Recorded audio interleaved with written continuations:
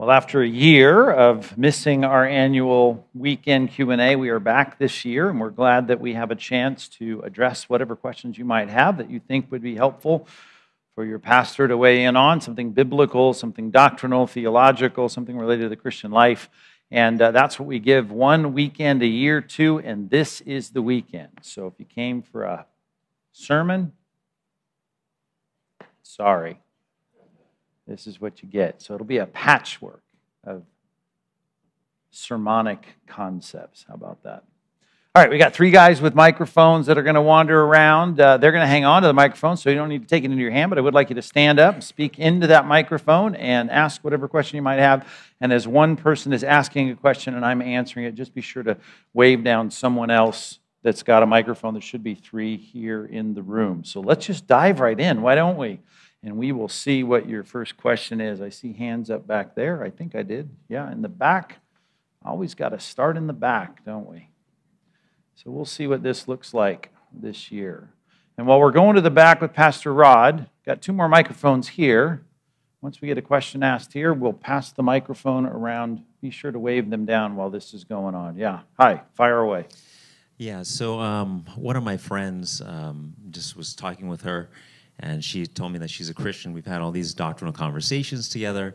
And one day she tells me that she has same-sex attraction. Just wondering, I mean, it kind of caught me off guard when we were talking. Just curious, how would you advise someone that's in the church but struggles with that sin? Yeah. Well, I think we need to treat it as we would any serious sin, because it is a serious sin to transgress what God has laid out as the sexual boundaries and sexual expression. So if someone had a confession to make about some other sexual sin, we would address it in the same way. And that is that we want there to be confession and repentance and accountability, and that can be provided in the body of Christ. And I think that's how we approach it. It doesn't matter if the world wants to applaud this particular sin as they're doing now, and everyone's cheering everybody on for engaging in it. God is clear. He's revealed His word. We're all going to answer to Him. So yeah, it's securing confession, which is agreeing with God that it's wrong, which is really one of the hardest steps in our modern culture. Repentance, which is forsaking it and saying it's wrong and I'm turning from it. And accountability, the body of Christ helping these people work through whatever their problem might be. If I have a serious temptation and attraction to steal things and be a shoplifter or beat my wife or whatever it might be, you're going to be there as accountability partner. And I hope if it's not going well with your accountability, then you seek to broaden the circle and have someone else that might be better at this to step in and help you provide that accountability. All right, do we got another question? Hi, Pastor Mike. Hi. I have a question. When on 1 Timothy 2:12 it says women aren't supposed to teach men or have excess authority over them. Mm-hmm. How do you explain colleges, our Christian colleges, that are teaching biblical stuff to men and women? When a woman is a professor, for instance, correct, in a college, right? Yeah, and there's a good debatable discussion to have. We believe, as I think most people that have a high view of Scripture believe, although I should be careful with even saying that the pastoral authority, the teaching post in the church, is a gender-specific role. You have to be a man to be an elder, presbyteros, a poimen, a pastor, episkopos, the Greek word, an overseer, bishop. So we don't have women pastors like some famous churches down the road. We say that is a gender-exclusive issue because every time we see that come up, whether it's 1 Corinthians 11, 1 Timothy 2, the requirements for an elder in Titus chapter 1, 1 Timothy 3, all of these passages talk about the issue of male leadership in the church in that top role of the authority over the mixed congregation of men and women being exclusively tied to the creation order. And that doesn't change, and that's not cultural. Therefore, we're stuck with that. Just like God has said women are going to have babies and men are not going to have babies. When it comes to the distinguishing of roles in the church, God wants men, and He roots that in a creation pattern to be male. Now, in the universities, when you're going to teach someone to become a pastor, for instance, that may not be the exclusive role of that school. Think about it, right? You could have a school that is a Christian school teaching students to become all kinds of things within the breadth of Christendom, doing all kinds of things within the church. I don't see a problem with having female professors that are teaching in that organization because they're preparing people for all kinds of things. If you now had a pastoral ministries class that is taught by a female, I think, okay, that to me doesn't make sense as something that you would do. We wouldn't do that at CBI, for instance, because it's a gender-specific role, and I think there's a denial of the complementary roles when you make that decision within a school. So it would depend on what they teach, right? If you're teaching Greek paradigms even, every pastor needs to learn Greek and Hebrew. There's some great female linguists that could teach that in a school, and I don't think that's an issue. Now, good men and women disagree with me on that, but I just think when it comes to pastoral theology, pastoral leading, expository preaching classes, I think that should be led by men, even in the universities, Bible schools, and seminaries. But you look at any Christian liberal arts college, even if they have a high view of the distinguishing of genders within the leadership of the church. In other words, they believe that the pastorate is male only allowed in Scripture. They're training people for all kinds of things, and you could see a Christian liberal arts college having several female professors teaching a variety of topics. So that's not an issue. And women, you need to realize this is an issue of authoritative teaching in the church over men and women. That's very different than women, for instance, in our church. We have great expositors that teach here, hundreds of women every week. They're great expositors, they teach women, as Titus says, right? The older women, in that sense, the idea of mature and learned teaching the younger, those that can receive that instruction. So we're not about limiting women in ministry. It's just the specific role of the exercising of authority in the church setting in a mixed congregation. Yes, Pastor Rod. Hi, Mike. Hi. It's John. Hi, John. I really want to say that I feel privileged being close to so many Christians who are excited about God and Jesus. However, I've just become a great fake Christian because I don't feel that same way. Don't feel the same way as what? I'm not born again and saved. Okay, all right. I've experienced a lot of this fallen world, Yeah. struggles Right. and unbelievable pain. Yeah. And people say, sweet Jesus, and I think, I live in the real world. I just don't see Jesus or God's love for me. Don't see that he loves you. That's what you're saying. Right. Well, if you're always going to measure whether or not God loves you based on how much suffering he's willing to put in your life, then yeah, you're right. You'll never believe that God loves you because your life's going to be full of pain, disease, and then you're going to die. So if that's your measure of God's love, then you're going to believe that God does not love you. I believe that God loves me. I have plenty of pain, maybe not as much as yours, plenty of disappointment, plenty of opposition, plenty of criticism. I'm going to get sick and die, or be in a terrible accident and I'm going to die. Plenty of suffering ahead for me. I'm not measuring whether or not God loves me based on how much pain he allows in my life, because that's not how it works in the Bible. But God says he has promised us pain. Matter of fact, his most treasured servants in the Scripture suffered greatly. So I think you've got to make sure that you're not using that as the benchmark as to whether or not God loves you, how much pain he's brought into your life. I'd say there's a lot of Christians in this room that live in the real world. I think we all do. Not many monks here or nuns.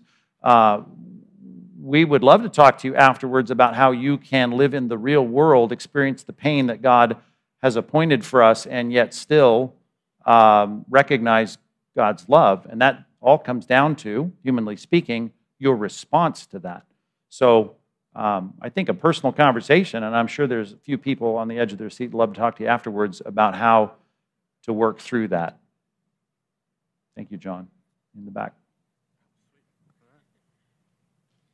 Hi, Pastor. Hi. Question. How can one justify the celebration of Christmas and Easter when they're historically rooted in paganism, especially when God has specifically said not to worship him as other gods? Yeah. What is today, by the way? What is today? What day of the week is it? Saturday. Are you a pagan?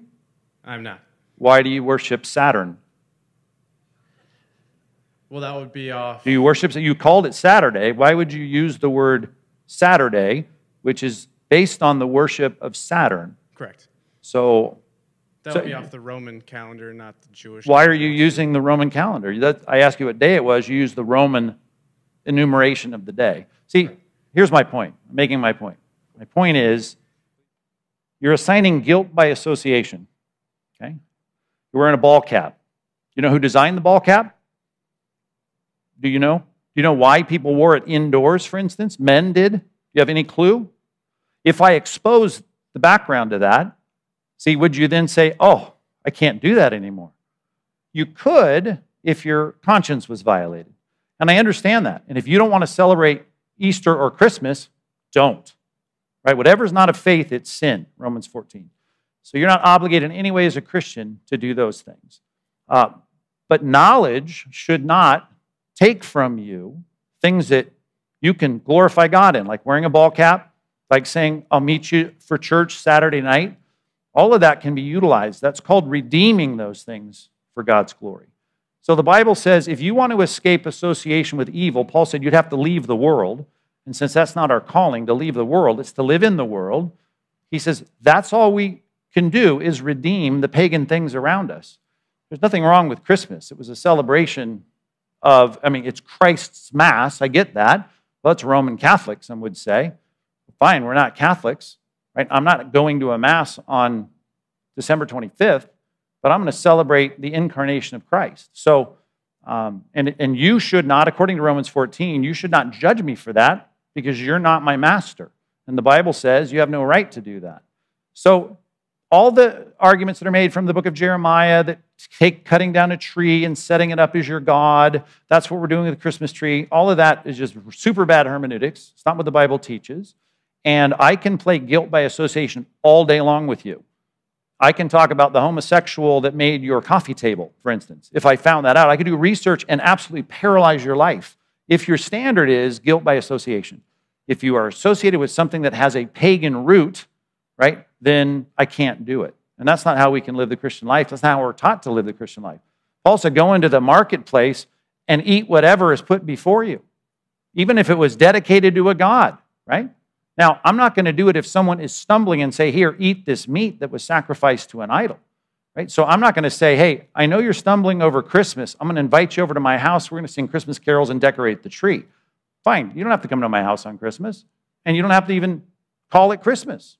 But you can't say, well, Christians can't utilize that, sanctify that, redeem that for the glory of God.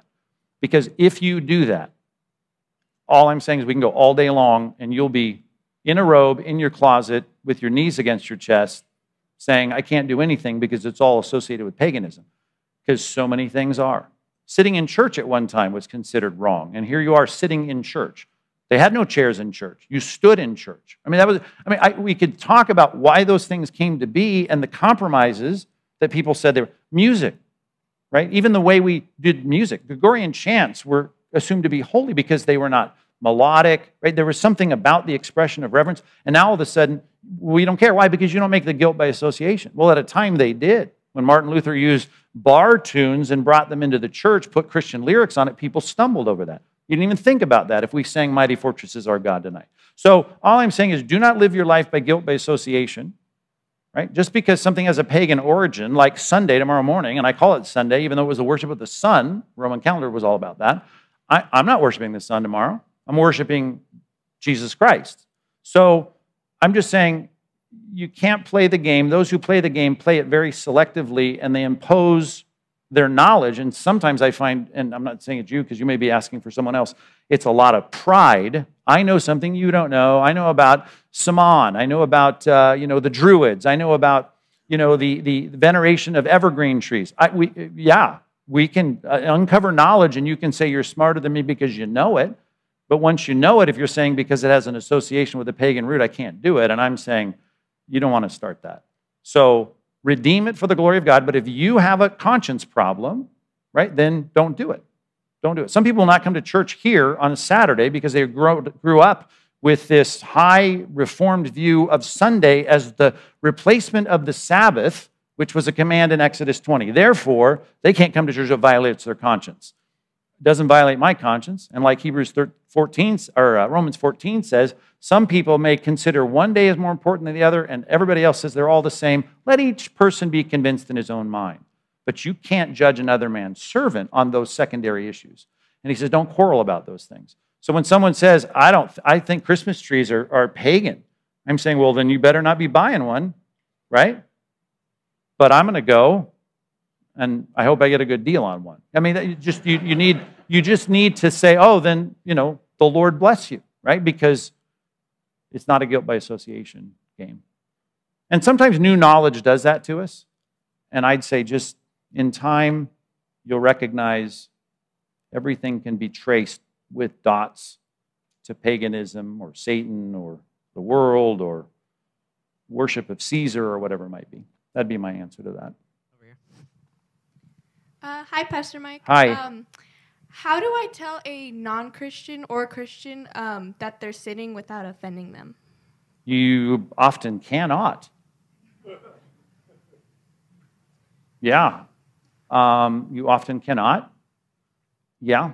And really, offense, there are ways you can make sure you do offend them by saying it really rudely and insensitively.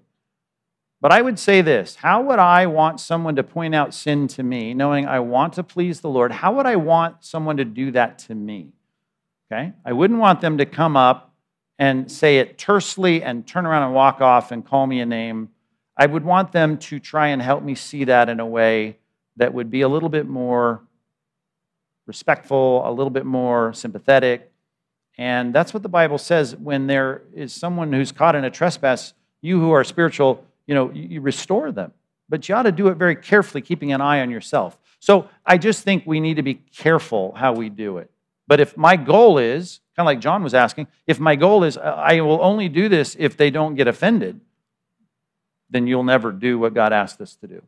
Because you need to, right? If you love someone, depending on the relationship and where you are, if you have a friend and they're in sin, you need to point it out to them.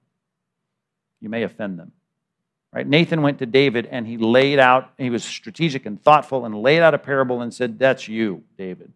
And God had prepared David to be able to say, you're right, and led him to repentance. And that's what you're praying for. And don't want to win the argument, want to win the person, right? Win them over. And that, I think it's about motive, but no, you're going to offend people.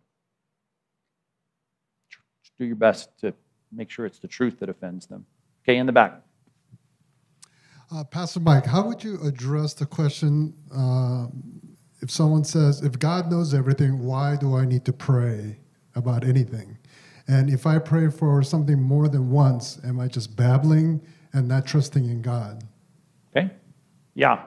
Jesus said you should always pray and never give up. He said, right, seek, right, and I will let myself be found by you. Right? Back in the Old Testament. New Testament, he says, seek and knock and ask, and I'll answer, and I'll open the door, and I'll give it to you. So you ask why? Because God said to. It'd be like my kid when I said, clean your room. If he's got all these reasons why that doesn't make any sense, right? If I said,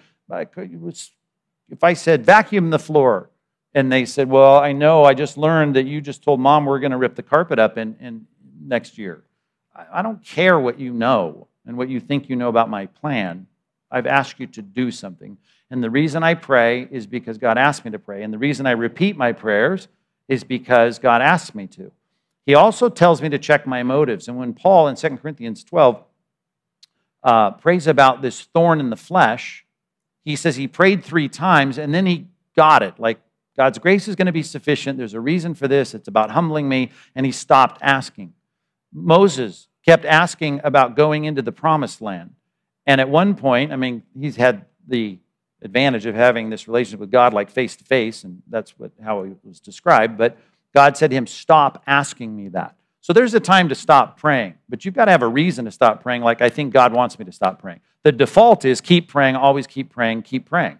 Check your motives, but keep praying. So, yeah, we can play games with God and say, if you know what's going to happen, why would I ever pray? If you've determined this all, why am I? Because he told you to. I've had seminary students say to me, well, if God is going to save whoever he's chosen to save, why would I ever share the gospel with them? Why am I going to share the gospel to them if they're dead in their transgressions and sins? I can't convince them. God's going to have to do it. So why would I do it? Well, because God said. He's not only appointed the end, the purpose, he's also appointed the means, and the means is prayer. And in the other analogy, and the means is evangelism. So we do what he tells us to do, and what he tells us to do is to pray and to keep on praying and never lose heart. Unless, of course, it's a bad motive that's uncovered, James chapter 4, right? You want to spend it on your pleasures. 2 Corinthians 12, you find out that, no, I think there's a reason here that I should stop praying because I see why it's happening, and I see God's will in this, and then I stop. So, yeah, but you keep praying because he told us to.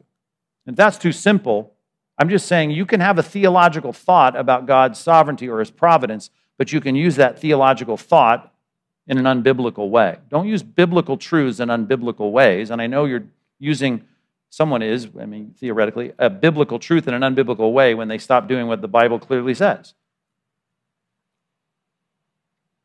Right there. Yep. Hey,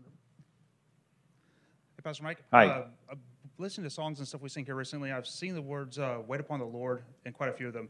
And I just want to make sure I understand it correctly because it seems pretty simple just to be patient. But is that all it is, or is there more to waiting on the Lord? Yeah, I mean, there is more biblically to the phrase, and there's an active sense of dependence and trust and expression of trust. Waiting for us is such a passive activity, but waiting is, in Scripture, a more active involvement in expressing my trust in God. Even in praying, for instance, right? To always persist in prayer, right? Those kinds of truths are reminding us that as we wait, we are, here's a strong word in English, beseeching. This great Greek word, it's a strong word. I'm waiting, but I'm not waiting passively. I'm waiting with not only an active trust, but I'm waiting with involved prayer and engaged hearts. And so, yeah, waiting on the Lord is clearly related to time, right? I'm saying God is going to come through, but I'm not going to lose heart. I just finished writing a little something for Focal Point in a bunch of the Psalms, and so many of the Psalms, I kept going and picking a bunch of these I wanted to write on, and so many of them just deal with that issue. It goes from, even Psalm 73 is a good example, a passivity of frustration, right? This isn't working out for me, and then by the end of the Psalm, it's like, okay, I get it now. And the working through of that, why God is not answering my prayers, gets to the end of like, he's worked through the waiting, right? He's shifted his mind and his thoughts, and he was doubting, and now he's trusting, and he was passive and hopeless, and now he's hopeful and he's confident.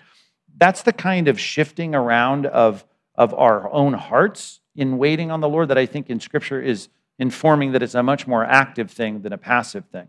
Like if you're standing in the DMV line, you're waiting passively, right? I'm not doing anything to make this thing move forward. I'm not really working on anything. It's different when we're waiting on the Lord to come through on a situation. Yeah, it's a good question. And maybe a good commentary even on any of the passages that deal with the phrase waiting on the Lord. Right? Isaiah 40 is a classic example. And a good commentary on Isaiah, one of our books in our commentaries in our CBI library, those would dig into that idea, especially in the Hebrew concept of waiting actively. Yeah. Hey, Pastor Mike. Hi. I'm new. I've only been here about 6 weeks, but so my question might be a little elementary, but the Bible said that faith without works is dead. Can you explain the relationship between faith, works, and salvation? And then as a follow-up, how does one know that they are saved? Right. By your question, right? The works. Yeah. And the way we describe it around here is that a lot of the cult groups are clearly teaching that if you have the truth of the gospel and you respond rightly to it with faith, and then you do good works, then that equals salvation. That's how the cult said it. So a lot of the people in response to that in the evangelical world trying to keep faith or grace intact. No, this is a free gift of God. They started to teach, well, no, it's the gospel and you responding rightly to it by trusting in him, and that equals salvation, and stop talking to me about good works. But the biblical equation to be rightly balanced is to say it's the gospel of truth, right, about Christ. It's trusting in that. That equals salvation, but the only way the equation adds up is if with that salvation you have good works. And so that equation adds up biblically. The cultic equation of the works being before the equal sign, that does not add up. And the evangelical response in trying to protect grace does not add up by saying, oh, it's just the gospel plus faith and that equals salvation. It doesn't matter about your life. No, it does matter about your life. If you don't have the works produced out of that, in other words, if your life is not changed, the trajectory of your life is not changed, right? Then according to the book of 1 John, you're lying to yourself and you're lying to everybody else. So works has to be a part of the equation, right? Even the thief on the cross that had hardly any time to produce any works is there trying to rebuke the other criminal for dissing on Christ. I mean, he didn't get any baptism. He never gave a check to the synagogue or to the church. He did no life of charity, but even in his last moments, he gets saved at the end of his life, and he's starting to show that his life has changed. I prayed for this guy and went to his nursing home and shared the gospel with him because the daughter went to our church and said, please go share the gospel with him. I've tried everything. And so I went, and he knew he had only a few days to live, and I shared with him, and he put his trust in Christ. I thought, well, that was weird, he's heard this from his family for so long, but I show up, and he puts his trust in Christ. He dies like 4 days later. And I think I did his funeral, as I recall. This was many years ago. And the family members told me, the people that were there in the nursing home and the nurses that worked with him in this place saw such a radical difference in the last 4 days of his life. And I was like, there's a good example of the fact, how many good works do you have to do to be saved? 0. But to be saved is then to begin producing good works, right? And so that's the equation. And if that's the case, a lot of people say to me in my evangelism, well, then I just want to get saved at the end of my life, right?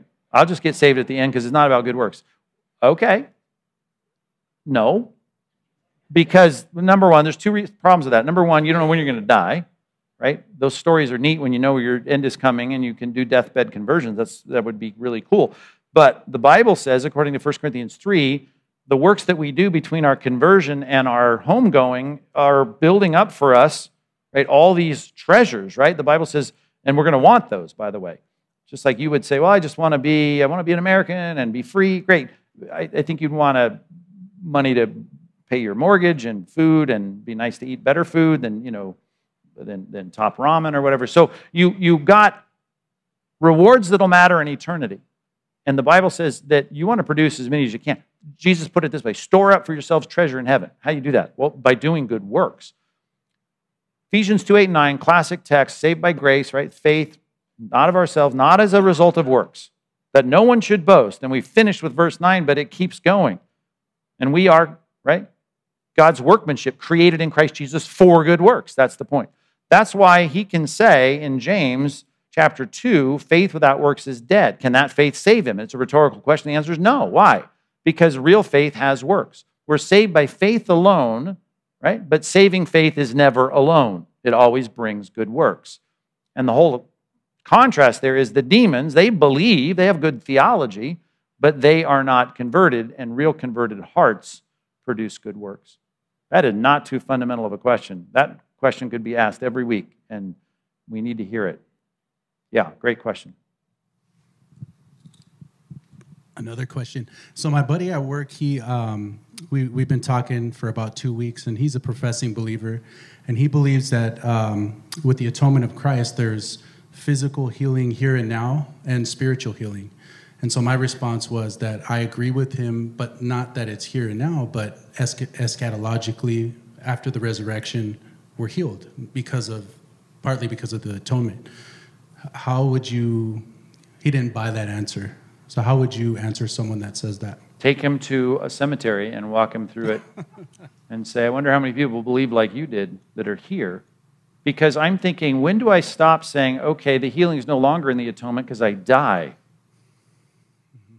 I mean, I just think death is the problem with that theology, right? At what point do I say, oh, it's no longer in the atonement, the healing?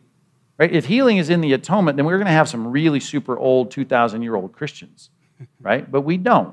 Why? Because the healing you think is in the atonement is in the atonement. 1 Corinthians 15, it's called the resurrected body that's impervious to disease and death.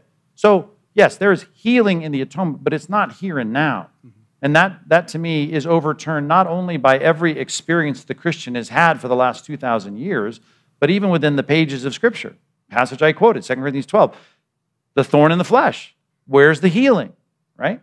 Here is Timothy with stomach problem. Paul has to say, hey, take some medicinal use of this wine for your stomach and your frequent ailments. This is his protege. Why isn't he saying your healing is in the atonement? It doesn't even come close to squaring with anything in the narrative of the New Testament.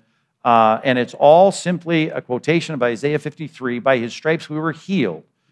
Yeah, we are healed, right? Just like we were enslaved and now we're free. We're not talking about a literal enslavement. We're not talking about a literal illness. We're talking about the fact that I was dead in Christ, I was diseased with sin, and now I'm not.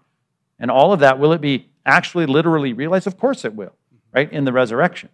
But I just have a problem with people saying it, because I think, well, how long does that theology last? How long is it going to last for you? Till you're 200? Maybe? No. And that's why I think it's so short-sighted, right?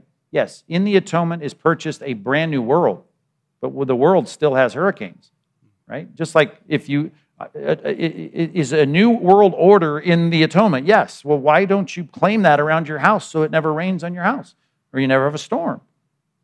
Right? It doesn't follow.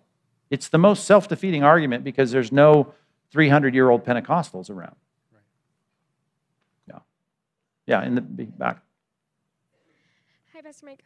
I was just wondering how to explain how predestination and free will can coincide, because to me it just kind of gets a little confusing. Right, it gets confusing because it is confusing, but it doesn't mean it's not true. Any more than if I were to say to you, God is eternal, and I ask you, what was he doing 2 million years ago? And how long had he been there 2 million years ago? You'd be like, dude, that's starting to hurt my head. Let's go 10 trillion years ago. 10 trillion years ago, what was God doing? Right? Wasn't he bored by that point? Because he'd been there how long? Well, I don't know. And the way I like to illustrate that is, how long does it take you to climb out of a bottomless pit? It takes you forever. You can never get out. So that's hard for us because we live within this temporal reality of time. And how can I say God is eternal? Now, no one seems to struggle with that when we sing a song about God's eternality. But once we start talking about his sovereignty, now I've got a problem. Because I don't want to have him determine what I'm having for lunch tomorrow. I want to determine that. Well, wait a minute. If he sovereignly controlled all that, then I feel like, am I a robot? That's not how it feels, right? You feel your way through time. That should be a struggle with a lot of doctrines, right? You feel your way through math class even, and you're like, I don't think 3 equals 1. There are a lot of doctrines that blow our brains when it comes to understanding the nature of God. And here's one. God works everything after the counsel of his will, and yet he's created you, and he's got a plan for you, and you are going to make decisions along the way, and he's going to hold you accountable for those decisions because they're going to be real decisions. How do you make real decisions and God still be sovereign? Well, I know, this is how people try to solve it very simply, God looked ahead and saw what I would do, and then he decided to do that. Right? If you want your God to be that small, okay. I don't think that's the God of the Bible, though. God does not make his will subservient to our will. Well, I don't want his will to be superior to my will. My will can be superior to your will tonight. I can take out a gun and kill you, and guess what? All your decisions are over from now on. You mean my will can somehow violate your will? Happens every day. Read the crime blotter. Right? There are people dead today because someone exercised their free will. God has the freest free will because he can decide to do whatever he wants.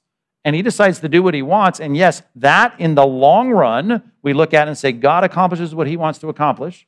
And I have a will, and though it's free in the sense that I choose to do what I choose to do, and I'm so free in that decision that God holds me accountable for it, it's all working after God's sovereign plan. How does that work? And if you want to ask that question, read Romans 9, 10, and 11. And in that discussion, God says exactly what all of us are going to say. And if God hardened Pharaoh's heart so that God could have this big splash of 10 miracles and the 10 plagues and bring them into the wilderness and write the first 5 books of the Old Testament, and all of this can be for his glory, how can you still hold Pharaoh accountable for his hardening of his heart? And Paul's answer is, right, the next 32 chapters of Romans, right? No. He says, who are you to answer back to God? Right? Same thing in Job. Job keeps saying, why did this happen to me? And God shows up in chapter 38 and goes, who are you to answer back to me? Just like if you had two hamsters in a cage that are sitting saying, why do those hamsters in the bushes, right, if there are such things, let's call them rats, and they get to do what they want and you put me here. And all I'm saying is God has the right to do what he wants with the creatures that he makes. And he's going to work. He decided when you'd be born. What kind of freedom is your will if you can't even choose when you're going to be born?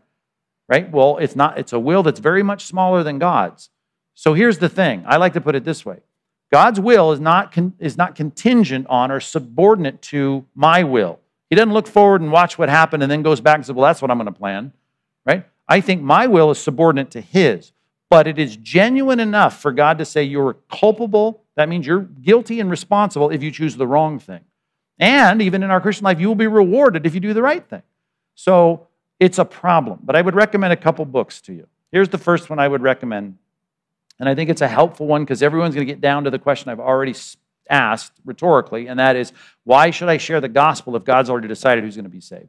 And I would read a little book by J.I. Packer if you haven't read it yet. It's called Evangelism and the Sovereignty of God.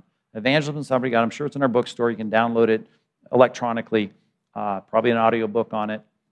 That is just a helpful book. And what it's going to say to you is basically, here's what the Bible says about God's sovereignty. Here's what the Bible says about our responsibility to respond to the gospel. Those are laid side by side, and he helps us think through how those harmonize in Scripture, even though we may get a Charlie horse thinking them through. And it's a very well done little book, and it's helpful. Two more I might recommend if you really want to go deep in all the biblical data. Don Carson, D.A. Carson, wrote a book called Divine Sovereignty and Human Responsibility. It's a little bit more dense, a little more difficult, but he gets all the biblical data, he even goes through intertestamental times and thinks through what the rabbis were teaching, and he says, okay, here's the data, the biblical data, and even how it was early understood. If you've got a better way to explain this than what the Bible does in laying these side by side, well, then go for that. I might give you a third book. Schreiner, Tom Schreiner, who was just here teaching for us, was the editor of a book called Still Sovereign. That's in our bookstore as well, Still Sovereign. And that would be a helpful book. And it's written by a bunch of different people. A bunch of different authors per chapter will help you think through all the little sub-questions you'll have about that. And then as long as I'm quoting books, here's one. And this one is helpful. Doug Wilson wrote a little book called Easy Chair, Hard Words. Easy Chair, Hard Words. And it's a little book, and he puts it in a fictitious dialogue between a Christian and a seasoned pastor. And if you just get into that, he's a clever writer, and he does a good job helping you think through all that. And as long as we're talking about books, maybe another one. There's a guy up, I think he's still in Santa Ana, maybe took another church, friend of ours, David Klotfelter. David Klotfelter wrote a little book called Sinners in the Hands of a Good God. Sinners in the Hands of a Good God. Again, all these are about human responsibility and divine sovereignty. If you want to give it 10 minutes of thought and come up with an analogy, like God looked at the tape, saw what I would do, and so he's just kind of basically waiting to see what I would do in eternity past, then you'll go in through your Christian life with a very simplistic view of this. Or you can dig a little deeper and come to the view that's going to say, that's a hard question. Christians have struggled with it for a long time, but God's will prevails. My will is legitimate enough to be held responsible. Humans are responsible. God is still sovereign. Great question, and a lot of reading for you to do now, apparently. Yes.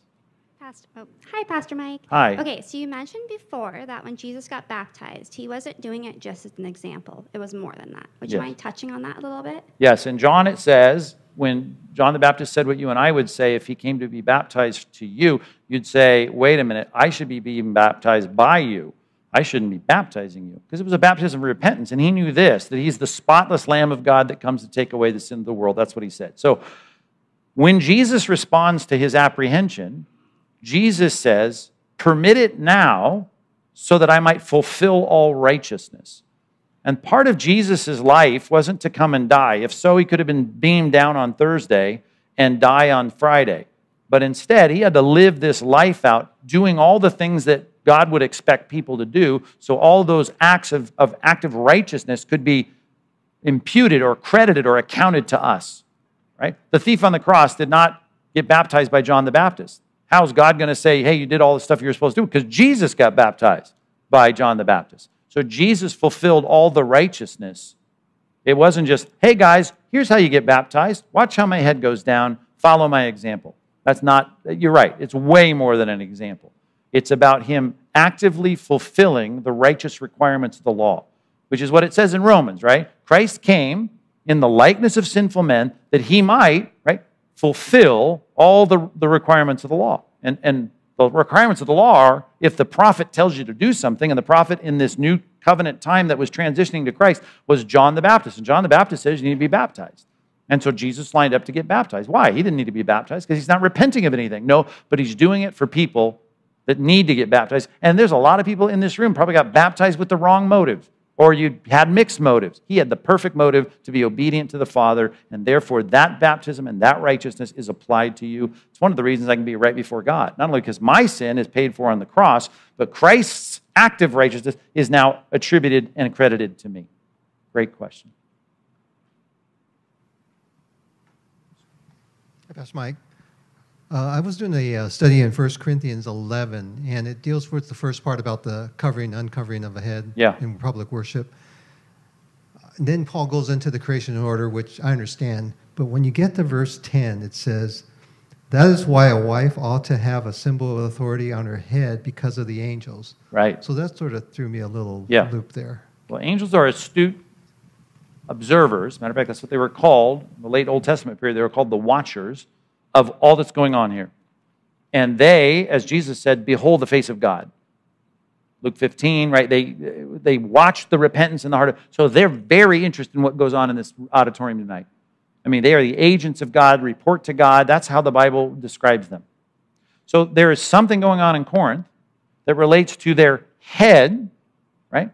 That related to their head. And you got to carefully read 1 Corinthians 11 because the word head is used as a metaphorical, who's my leader, and the thing on the top of my neck. Both of them were described. One of them had to do with their head, what was on their head, their hair, and whether it honored or dishonored their head, their leader. Right? And in the passage, God is very interested in seeing the order of authority within the church, within heaven. Right? Father is the head of the Son is the head of the church. Right? The husband is the head of the wife. All of these things are head that describes the leadership and authority. The distinction in seeing the difference between men and women was displayed, even as it is now, through the feminine expression of how people presented themselves. And how they wore their hair, right, which I would argue in the passage, and it may even been that in the ancient Near East, the covering itself, even though I do think, as the NIV tries to translate that passage, may be accurate. You could see a woman walk into our church tonight and have a haircut that's not just a cute, bobby, female, short haircut, but one that's making a statement. The women's lib, if you want to put it that way, was strong in first century Corinth. Right? This was a metropolitan, very forward-thinking, progressive society. Something was going on with the way those women came in, were basically casting off the authority of men, saying, you know, I am woman, hear me roar, and now I'm going to come into Christianity, and I'm going to be that way. Right? Women are better than men. We do anything they can. We're better. You know, you got all that in our culture today. How they express that through their custom. And there's two words used there, both at the beginning, verse 1, and I think at the end of verse 11, where the word is used, or maybe it's verse 12, where you have the custom, which is a word in Greek that describes how this is lived out. And so in the custom of the day, there was something about the arrangement of the hair or the head covering that expressed the fact that we know we're not men, and we understand the headship within the church and the leadership within the home, and therefore there's an expression of that. It's something the angels would be offended by if you basically said, I don't care what the creation order is. I don't care about any of that. So that's an interesting statement. Much like Hebrews 13, when it talks about angels, you know, you might entertain them unawares, I think is how the ESV puts it. But yeah, angels have a lot more interface with reality than we think. Maybe because of dimensionalism, we could get into that. But they're here, they're present, but they are not material, and they are concerned about whether or not we're honoring the God that they revere and watch the seraphim flying around crying out, holy, holy, holy. So if you are bucking anything within the biblical system and expressing that through a custom that says, I don't care about that, you offend angels. And that's what's going on there. So read that passage carefully and distinguish between the leadership, there's the eternal principles of order within the home, within the church, and expressions of that in the customs or the traditions. Two different Greek words, same meaning in terms of the expression of how you show that. Like wearing pants, for instance, at a time was a rebellious act. Well, angels aren't stuck in ancient culture, but they know what is a reflection of rebellion against an order, right? And in the Old Testament, for instance, a man could not put on woman's clothing and a woman could not put on man's clothing. That was a disordering of God's order. And when it was done in an act of rebellion and not by accident, well, I don't know how that would happen, but God said it's wrong, it's an abomination. And of course, if he thinks it's an abomination, the angels are going to be offended. So that's what's going on in that passage. Got the last one right here. Okay, PM. all right, I'll try. Why are you a pastor? That's a good question. Because I couldn't make it doing anything else. So it's the only job I could get. Yeah, no, why am I a pastor? I didn't want to be a pastor. I grew up in a church and thought it was good, but I didn't want to work there. Although I did work there on facilities for several years, I don't know how long. My dad would know, my mom would know. But that was just a paycheck, so I could spend it on me. But my dad sent me off to Bible school because he required that we do 1 year at Bible school before we go to the university because he was concerned that all the bad teaching at the university would mess up our commitment to Christ. Well, I didn't really have a commitment to Christ. I had an external conformity to going to church and being a good kid. So when I went off to Bible school and I didn't want to go there, I became a Christian. And it's a good place to be at a Bible school when you become a new Christian because everything you're doing throughout the day was reading the Bible, studying doctrine, studying theology, and I loved it as a new Christian. I soaked it in. And at the school I went to, you had to do things like teach Sunday school, lead a worship service at a nursing home, go door to door and do evangelism. And so I did all these things, learning all this, really hungry for Christianity. And I heard a sermon one Sunday by my pastor in downtown Chicago. And he got up and he preached a sermon. I don't even know what it was on, but he said, you know what Christianity needs, the church needs? He says, we don't need Christians that dabble in a lot of things. We need Christians that do one thing and do it well. In other words, he's just talking about the health of the church. It'd be good for the church to have people that do one thing and do it well, whatever that one thing is. And I remember that sermon just resonating in my mind. I'm thinking, what's my one thing? And I didn't know what I was doing with my life at that point because I was a new Christian and all my dreams of being what I wanted to be. I thought, I don't even know if I should do that. But I started praying and I started giving myself to say, God, what's the one thing you want me to do? And as I went to teach Sunday school classes and I started leading youth groups, and I just was like, this seems like the one thing that if I worked at it, I could do this and do it well. So I'm going to try to do this well. And if you ask me at that point even, are you going to be a pastor? I'm like, I don't want to be a pastor, but I need to find Christians that I can teach the Bible to, which someone should have knocked on my forehead at that point. He said, well, that's what pastors do, basically. But I still wasn't thinking that way. But I kept getting opportunities to do that, and the more I had opportunities to teach the Bible, the more I was asked to work with churches, and then it was like, would you be on staff here? I said, okay. And then I came on staff at a church, and I thought I can work with college students, and I can work with young people, and it'll be great. And then a month into my time there, the pastor was diagnosed with terminal cancer and went into radiation chemotherapy and was basically out of it. And so I would go to his bedside and he'd say, okay, well, you're preaching this Sunday and you're going to run this board meeting and you're going to set up this program. And so I was in my mid-20s, still probably not thinking I'd ever be a pastor, but now all of a sudden I was kind of thrown into it. He died. They asked me to be the pastor. I became a pastor, but I never really wanted to. So my question is, there's a lot of Christians that believe that the COVID vaccine is the mark of the beast. How do you respond to that? It's not. You want more than that? It's really not. It's super duper not. Yeah, no, the mark of the beast is a sign of loyalty to a world leader that will be this antichrist who will be doing false signs and wonders. It is an expression of loyalty to a one individual that Jesus talked about, that Daniel talked about, the Old Testament prophets talked about, Book of Revelation talks about. It is clear what it is. This was said when they started issuing credit cards. This was said when they put a chip in the credit cards. This was said when, you name it. Anything that is going to help you get through a door electronically that was said about it. Right? This is not the mark of the beast. So stop saying that. I mean, there's hyper-sensationalism about everything that people start to do that is technology-based or is identification-based or is, in this case, mandated, or it's not quite yet mandated, but certain professions. That's when everyone gets spooked. Listen, you want to deal with that as an issue, deal with that as an issue, but don't now make it a theological issue regarding the Antichrist. When it's related to the Antichrist, you'll know it, right? And it won't be, the Illuminati or some, clandestine Gnostic group out there. It'll be clear. And this is not clear.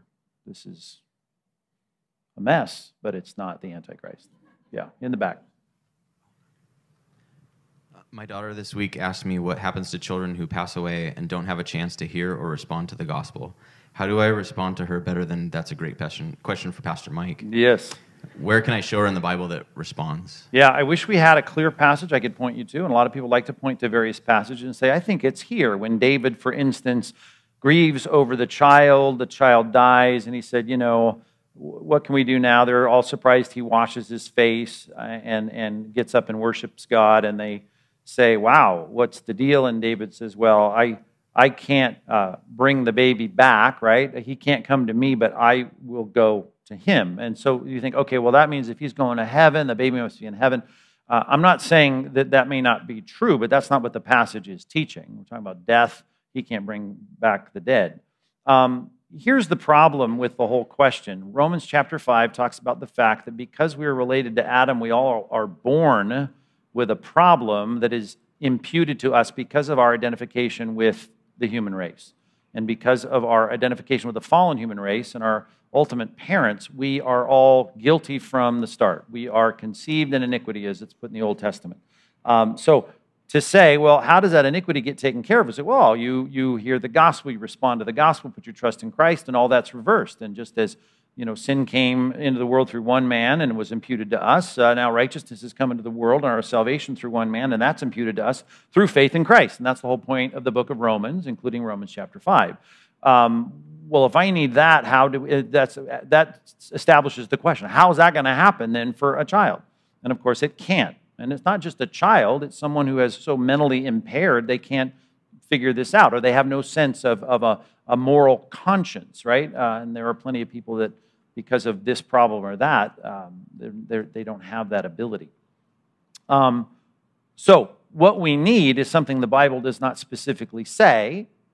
In other words, well, then God just obviously must impute righteousness to them without their consent. And while I can't point to a passage that says that, we look at the nature of God and we say, okay, if God says in Romans chapter 2 that even those who have a conscience, right, and don't have the teaching of the law, if God shows mercy and grace to these folks who respond rightly to the light they have, wouldn't it follow, can't we extrapolate, that God is going to impute grace to those that never had an opportunity or the ability to respond to their conscience, to creation, to Scripture, to the gospel? And most of us would say, as students of the Bible, yeah, I think that's an extrapolation you can safely make. So I'm of the opinion, and I just build that on the overall composite of the nature of God, that God is a God who imputes the righteousness of Christ to those who are incapable of faith. And if you want a theologian with much more depth and articulation to say that to you, you can read Millard Erickson's book on faith. I think it's called, and that's why I brought my laptop up, because there's a lot of books that have been written through time. Let me give you 2 seconds just to be complete. How are you all this morning? Are you all good? I know it's about, and Pastor Mark's up here. Is it about hearing, faith? How shall they then hear? How shall they hear? That's what I want to say. how shall they be saved? Okay, the destiny of those who do not hear of Jesus. Millard Erickson, the last chapter, deals with those incapable of faith. It's an old book written February 1996, but a good book. I think it's in our bookstore. That'll go in depth, but that's the answer. The answer is I can't point to a verse that's going to say it, though people try to claim that. I look at those verses. I can't say that's an accurate interpretation of those verses, but I can say, based on the nature of God, I'm trusting that he will impute his...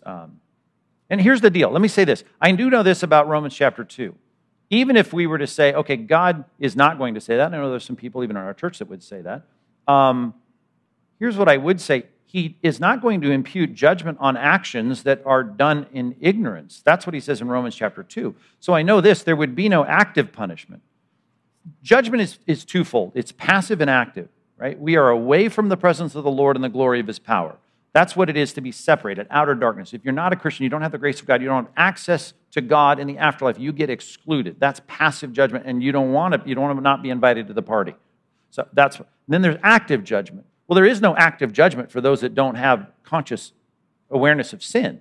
So we know that is impossible. So would there be exclusion with no compounding issues of volitional decisions to sin? And so I'm going to say, even if you're of a hard line saying, well, I'm looking at Romans chapter 5, I see no verse anywhere, so I'm going to say, yeah, I'm sorry. Well, you can say that, but what's the experience going to be? That's why the Roman Catholic Church and others have come up with this concept of limbo, and it's not a biblical concept. We've made that up, but I am going to say that's not my position. My position is I believe that God imputes Christ's righteousness to those who are incapable of faith. That's my answer. Millard's much more eloquent in the answer than I just was. Clearly. Yes. A lot of young people, specifically in my circle, which I recognize I graduated from Bible school, so maybe my circle's more flush with this right now, but are deconstructing, and not from church as a whole, but to like a new faith, whatever they want to call it. These conversations, I don't know how to have them. There is no reasoning, there's no logic. There are people I know the right answers, and they're intentionally walking away from them. How do we effectively engage in these conversations? Okay. Well, the concept of deconstruction can apply to many different areas. So what are you speaking of specifically? Faith, church, God. Okay, they want spirituality without religion. That's often how they put it. Is that what you're talking about? Kind of, yeah. Okay, kind of. Is there something more accurate, a better way to say it? What are the kinds of things they're rejecting?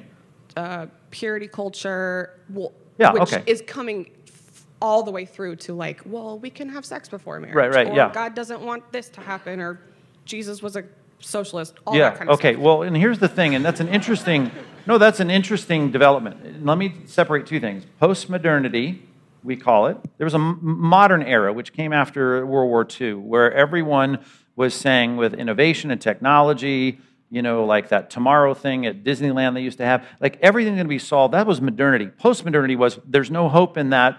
We're lost. Francis Schaeffer talked a lot about that. You're going to have this postmodern reality. You didn't call it that necessarily, but you have this which is generally characterized by relativism. Like no one can tell us what to do. Your opinion, my opinion doesn't matter. And some theologians have rightly made the distinction that we've passed from a soft postmodernity, which is everyone is entitled to their own ideas. It's like Oprah, you can believe what you want, I'm going to believe what I want, it's fine, all roads lead to heaven, whatever, your truth, my truth. Even those phrases were not known in the modern era. They were outliers. Now it's like everybody's got that. My truth, hey, speak your truth, right? Whatever. Your generation is shifting into what some call, let's just call it what one theologian calls it, a hard postmodernity. Which is, I can still derive truth based on what I feel is right and what my peers think is right, but now I can militarize it, and I can say, you're absolutely worthy of my angst and my hostility, and I can enforce now my view on you. Right? For instance, if you say women can't be pastors because you're quoting this Bible, or you're saying can't have sex before marriage and you're quoting this Bible, right? We've decided, we got here through a postmodern way of thinking, I'm going to feel my way through this. I don't feel that that's right. And if I were God, I wouldn't say that. Okay, now we got there. Now all of a sudden, in the old days, it was like, well, your way, my way, find a church you like. But now it's like, no, you can't have a church that says those things. Now it's been a militarized, hard-edged postmodernity, which says you are having to bow to me. right? There's no middle ground. There's no, speaking of limbo, there's no limbo. You're either with us or against us. And so your generation, unfortunately, has got the pitchforks and the torches, and they want to burn down everything that doesn't agree with them. The problem is they got to those conclusions with an unmoored, we say, this detachment from objective reality. And objective reality is, as Francis Schaeffer rightly put it, it's that there is a God, and he has revealed himself. And he's revealed himself in propositional truths that are black and white and objective. And as Schaeffer liked to say, as he saw this postmodernity coming and growing, it's true truth. We believe in true truth. And if you've ever read Nancy Pearcey, she has helped to modernize or palatalize. She's made this much easier to digest, which is she took Francis Schaeffer's upper story, lower story truths. Let me just put it this way. There's preferences that have become militarized in the modern era. And what Francis Schaeffer is saying, you need to understand the difference between preferences. I like Rocky Road ice cream. I don't, but let's just say chocolate. I'm very plain. I like vanilla ice cream. And that's my preference, right? That's not right to say vanilla ice cream is the best, right? And they would say, well, they took all these concepts and they've said, like your religion, Christianity's best. No, Buddhism's best. No, some conglomerate of the two is best. Those things now, everything has been subjectively arrived at, but now I can attack you for not doing it. Matter of fact, I can exclude you. I can kill you. I can shout at you, depending on the form of the militarized postmodernity. So we've gone from a soft postmodernity, as Owen Strand says, to a hard postmodernity, and we now have a fight on our hands that's hard to battle with. Because I want to point to the fact, no, I believe there's a God. It makes sense. I believe that he's revealed himself because the Bible shows signs of his revelation, and he's clearly revealed himself here. Now we got to do what he says. And like my generation said, no, I don't like that. It doesn't feel right to me. But whatever, live and let live, say la vie. Your generation says, I don't think it's right, and I should drive you out of society. And so we just need to know that we got to take one step back from the hard-edged postmodernity to the postmodernity that got us there.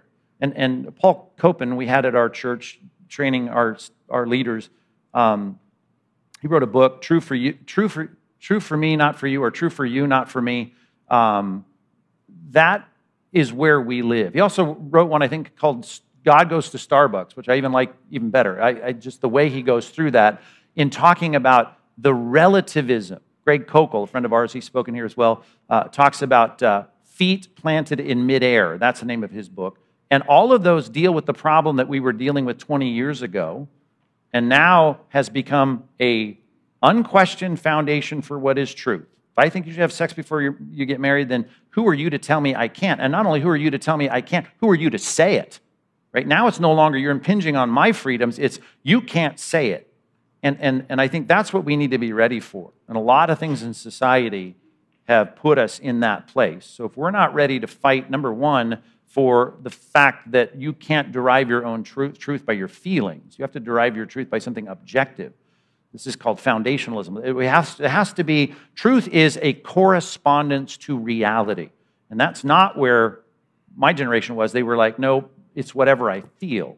And now your generation is, yeah, it's whatever we feel, and if we feel it, you guys should be punished for it. So how do we deal with it? I don't know. There's a quick sketch of the problem.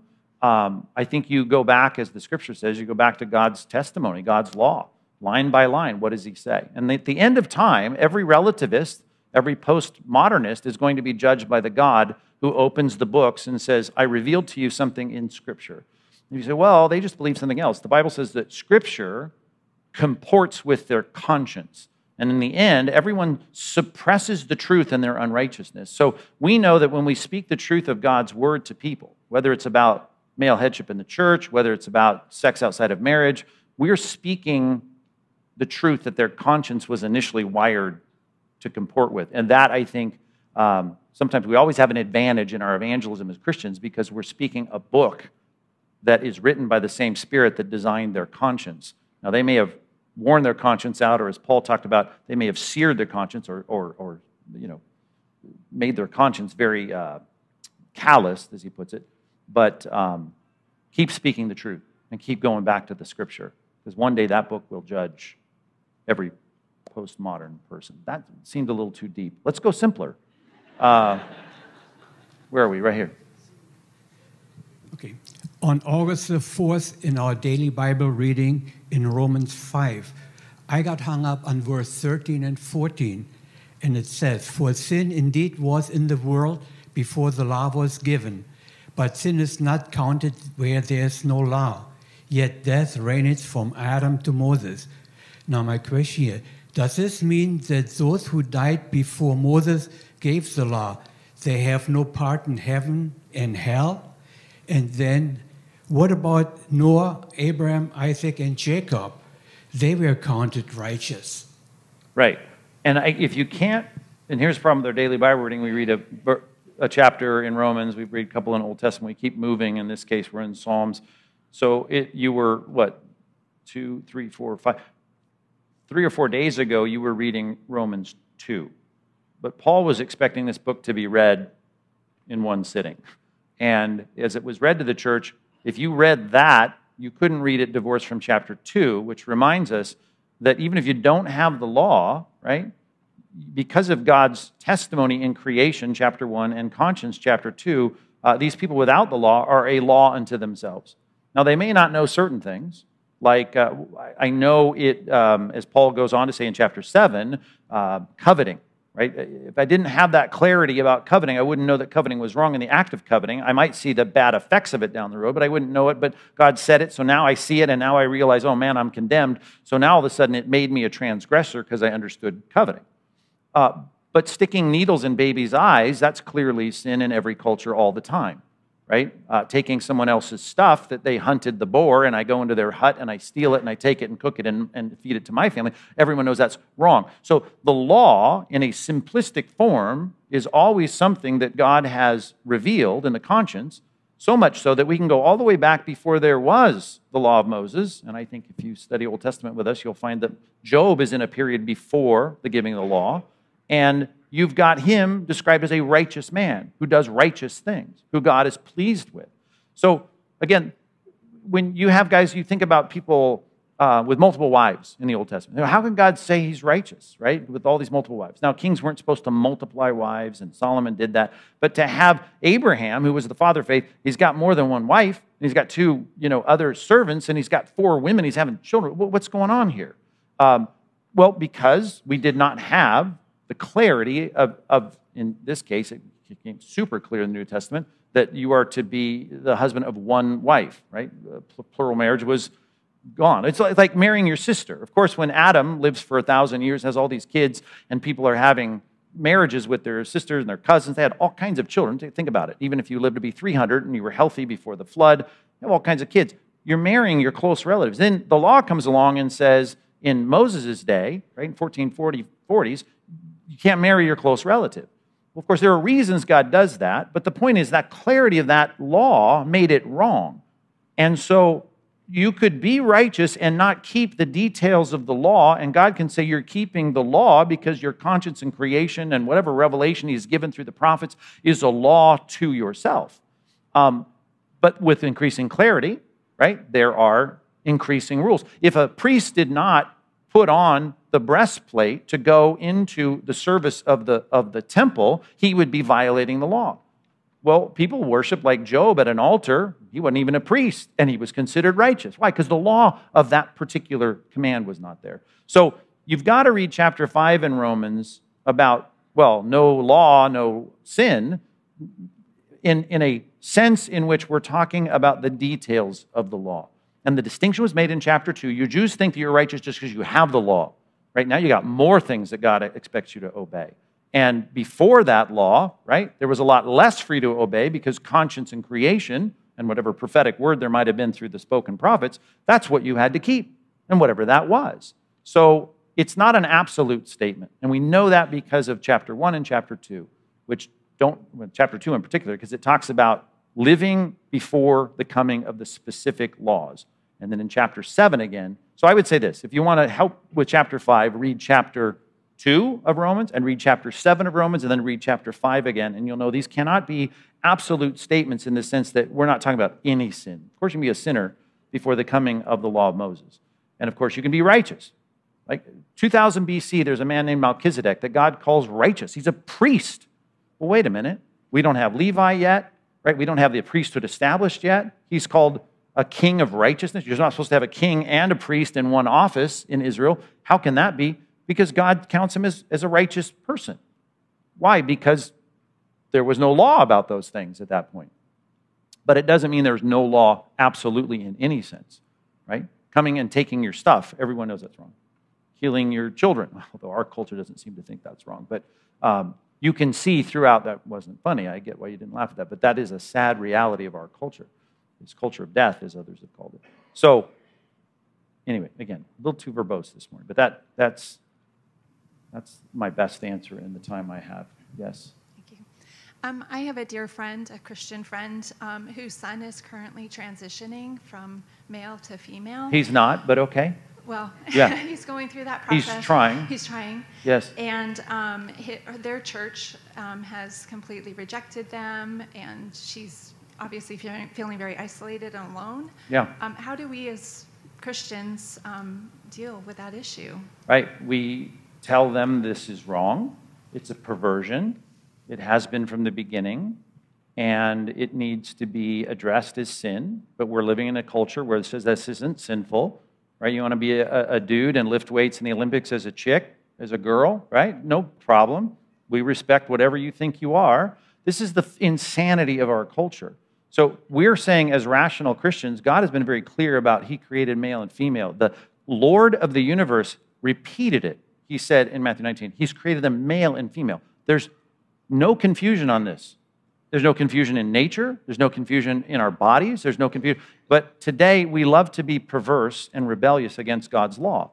And that's what's happening in that family. And it's a sad thing when you have a kid that's being rebellious against the law of God. So how would you respond to a mom whose kid has now decided he's going to be a smash and grab jewelry thief, and he's hitting all the jewelry stores throughout Southern California? Well, you'd be sympathetic and compassionate because you think, what a horrible thing that is, but you would never, ever affirm what the son is doing. And so we can't. And that's the problem. A lot of people say, if you love me, you'll affirm what I want, which goes back to our question here. In a culture that says, no one can tell me I'm wrong, as a matter of fact, anyone who tells me I'm wrong about stuff I don't want you to tell me I'm wrong about, then we're going to say you're wrong and we're going to attack you. We understand we're at a deficit in the cultural temperature that we live in. But the problem is, we're playing games, right, with this whole thing. I mean, your desires may be perverse. Doesn't make them right. And we need to say it's wrong. And we need to say, we'd sure like to help you, help your son do what's right. But yeah, we can't approve it. I don't know if you can hear me. My Yeah. friend it thinks that there's a mental health component to this. Like, so is there? And I don't know, does that make a difference? Well, again, these are words we've done, as C.S. Lewis talked about, we're adding a lot of therapeutic language to sin and then making us feel okay with that. I don't care what you call it, right? A perverse desire is a perverse desire, and it's a perverse desire for a man to say, I want to be a woman. That's perverted, and I say that in the sense it carries a lot of moral weight, but that's just a natural thing to say. I mean, it is an unnatural desire, to put it in terms of Romans chapter 1. So, there might be a lot of reasons for that. There might be a lot of things that explain that, but it never excuses that. If my kid were a smash and grab robber of jewelry stores, you might say, well, let's just figure out how he was raised. And did he not get enough candy? Or I don't know, whatever you're trying to figure out. Fine, you're right.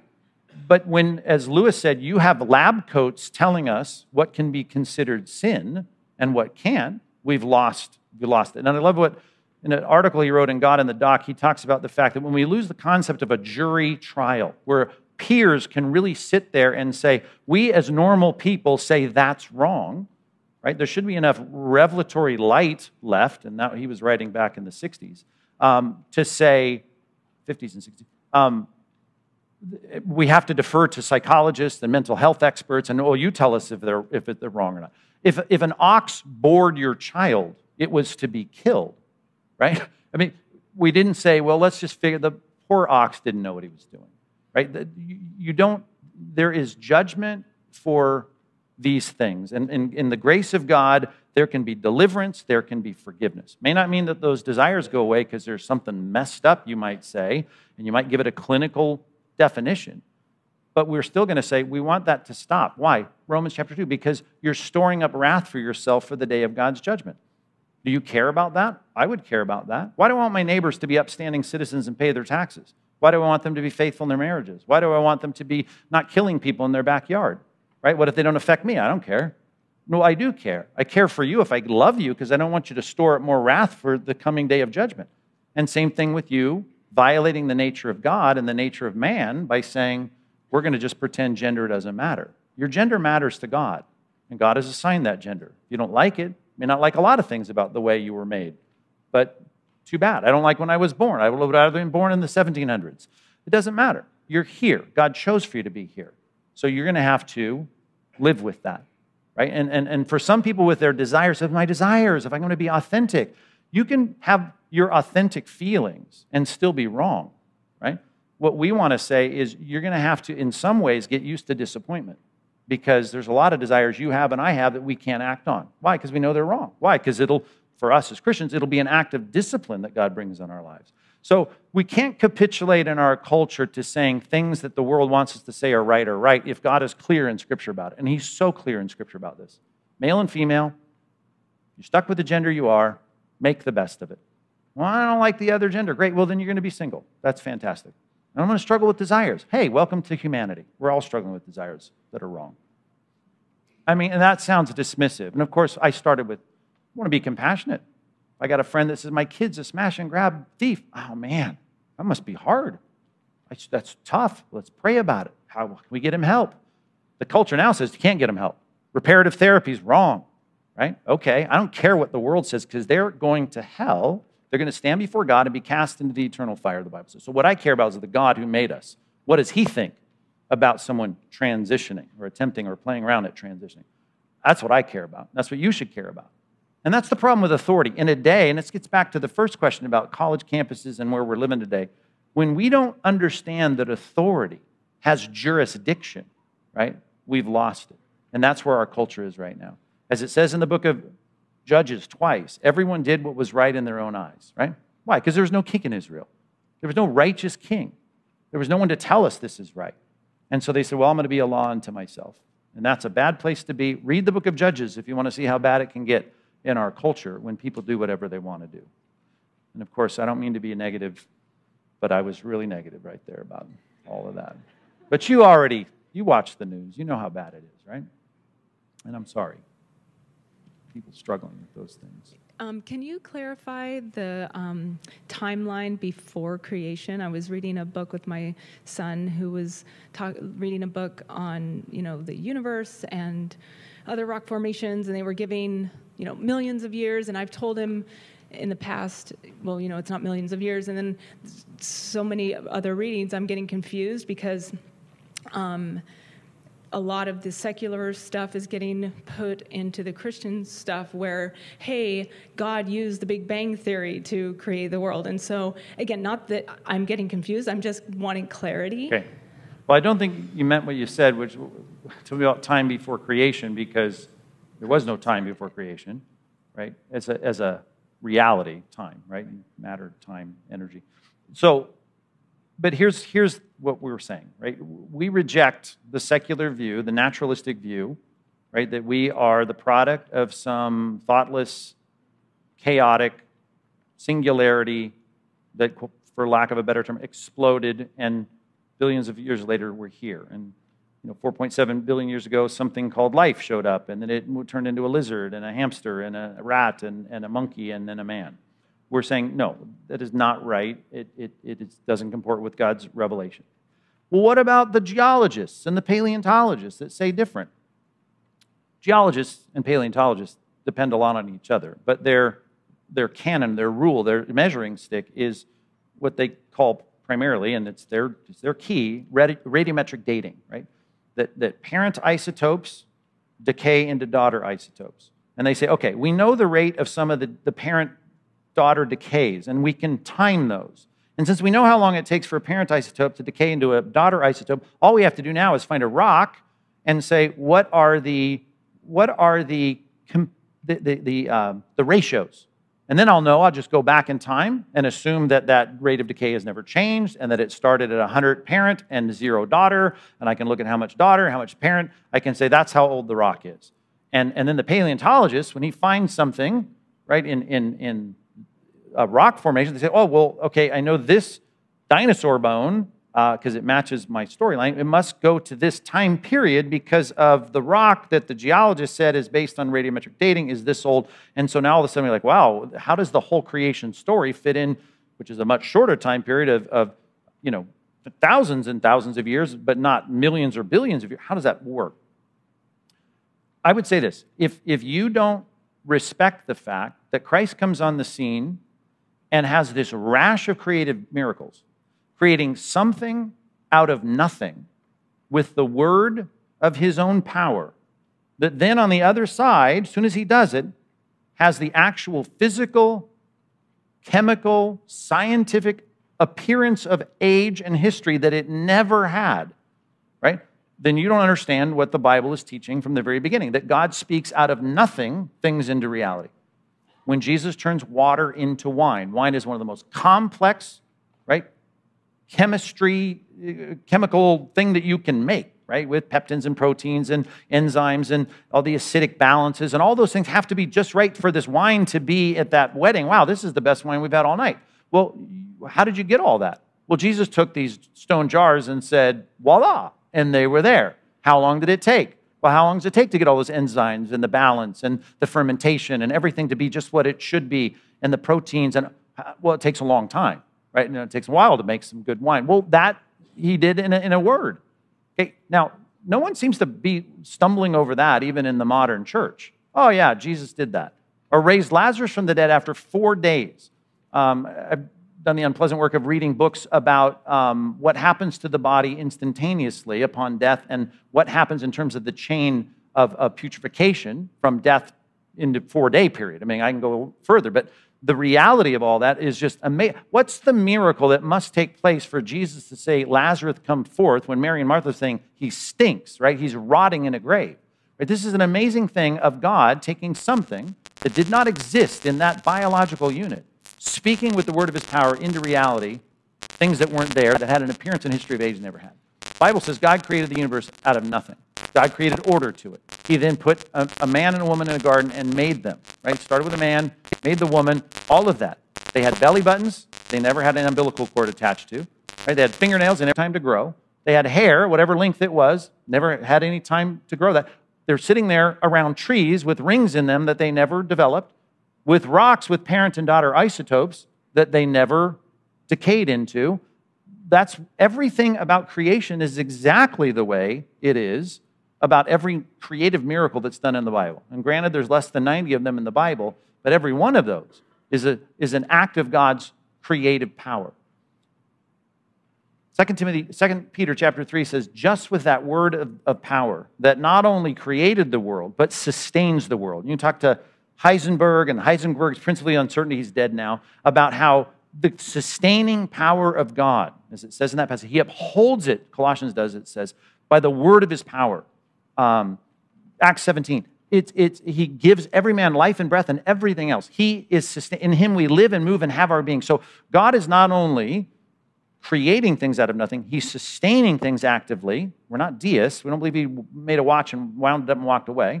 And then he will, according to 2 Peter 3, with the same word that he destroyed the world with in the flood, he will then, as he's reserved it for fire, he'll destroy it again. And it'll destroy it instantaneously. So God is a God who creates something out of nothing. And all of us have the problem of something being here rather than nothing. And that's why the silliness of reading about the Big Bang Theory should give you trouble. Here's how they describe the Big Bang. Okay? Here's a quote from some of the scientists. You have to have a series of physical laws, right, that do not now exist. From that moment of singularity, right, and of course they're talking about seconds and microseconds, nanoseconds, and within 3 minutes we have this completely different set of physical laws. Now we had a set of physical laws that created the physical laws, but we don't have those physical laws anymore, and so we don't even know how that happened. But don't ask us about that because we're here, right? And all I'm telling you is it's absurdity. There's an old book, it's not a popular book, I think it's called Evolving Evolution, which was an interesting book for me to read, to think through the process of how even in the discussion of the Big Bang, there has to be such faith in a set of rules that none of us can replicate, see.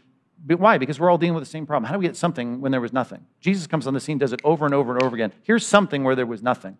I'm creating a muscle in the calf of a paralytic that did not exist, completely atrophied. And I'm going to do it with nutrients and blood vessels in it that weren't there a minute ago. All of that, proteins, right? Enzymes, everything in place.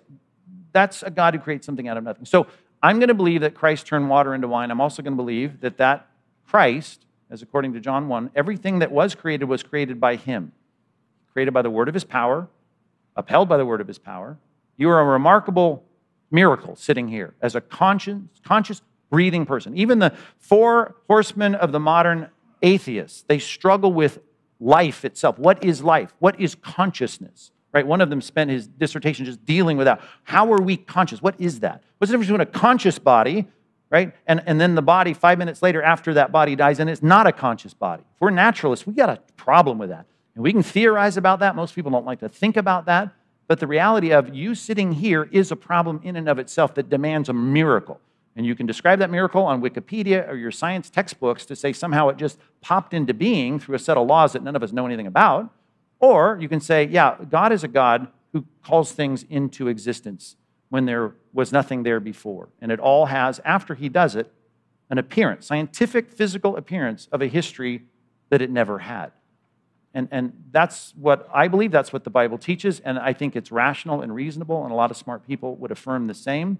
And so, yeah, the world has an appearance of age that it never had, including the rocks, and that's why the geologists say it, and the paleontologists depend on the geologists to date a lot of their fossils and bones. And if you want a book on that, just the fossil record, Martin Lubenow wrote a book called Bones of Contention. It's the second edition out now with more things that they discover that he is interacting with, but that might be a good book to dig into that with your kids.